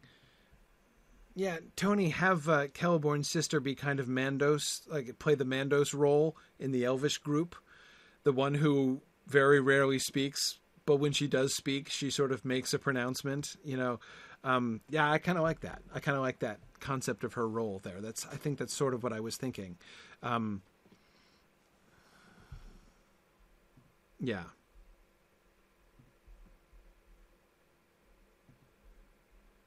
Yeah, yeah. Let's have Dan be sort of kindly and soft-spoken. Yeah, mild-mannered. Avuncular, not in like a familiar sense, right? I don't think like, he shouldn't be necessarily somebody that you... I think that he should look kind of intimidating, but be someone who, like, when he actually opens his mouth and talks, you're sort of like, oh, well, he's kind of nice, actually, right? He would be an interesting opposite to Bard, right? Who looks gruff and is gruff, right? And then there's Dan, who looks gruff and isn't. Yeah. Now, it's funny. Throughout the show today, people have been suggesting characters or people, and I've been familiar with almost none of them. A couple, but very few. I haven't watched Game of Thrones yet, so there's a large number of Game of Thrones characters have been suggested as like examples of the kind of thing I'm talking about. I haven't watched Game of Thrones yet. I'm waiting for it to be done. When it's done, I'm going to watch it all the way through. That'll be a future project, but I haven't done it yet. So I have no idea. I have no idea who most of the people are that you're suggesting. Yeah, so Dan is, sort of quiet and soft-spoken. William says that could make his ferociousness in battle the more surprising. Yeah, have him be an absolute terror in battle. But like gentle and soft-spoken. Love it. I love that. That's a good... his name is Ironfoot, for crying out loud, right? He has gotten the nickname Ironfoot from his youth. And yet to have him be sort of gentle and soft-spoken. I think of the line, we get so few of his lines, right? But I think of the line that is attributed to him after after the battle of, the battle of Azanarbul, is, I can really hear that being delivered in like a soft, sort of gentle voice, as he's like, I'm the only one who's looked into Moria, and I like it. I love that concept. Okay. So the bad news is that we only talked about one slide today. The good news is this is a thing we've been needing to work on for a while. We have, apart from when we agreed on the concept of the frame way back when, we have utterly neglected it. I think this is the perfect time to return to it, frankly, because having now worked out more, we have a much clearer sense of what the themes of the season are, right, and what's going on in the season. So now, kind of coming back to the frame, we're now really prepared to kind of think that through in some interesting ways, and it will make it easier in the future to be looking at some specific frame suggestions and how we want to map the frame across the 13 episodes. So we didn't accomplish everything that we set out to accomplish today, but we did do some good things. So that's really good. Next time, I'm not 100% sure what we're going to do. Are we going to go on and discuss some of the other creative things that we didn't get to today? Are we going to go ahead and do a couple episodes and come back to this? I'm not sure. We'll see what you guys want us to do. Make your opinion heard on this subject on the discussion boards, and we'll see what happens. Anyway, we'll figure that out for next time. What I do know is that next time we're back on the regular schedule now. So next time will be the beginning of May. So May 3rd will be Friday, May 3rd will be our next time. I won't be around next week anyway. I'm going to Iceland next week with my family. It's a family vacation, our big family vacation this year. We're going to Iceland. Very excited. So I'm going to have fun there, and then I'll be back the week after, and we will move forward with whatever we're going to move forward with. So, Thanks, everybody, for joining us. Thanks for a lovely discussion here today. I think we did a lot of good things and made a lot of progress. And I got to have a little fight with Nick about spoilers and everything. It's been a good day, right? So thanks, everybody. Thanks for coming. Thanks for listening, and Godspeed.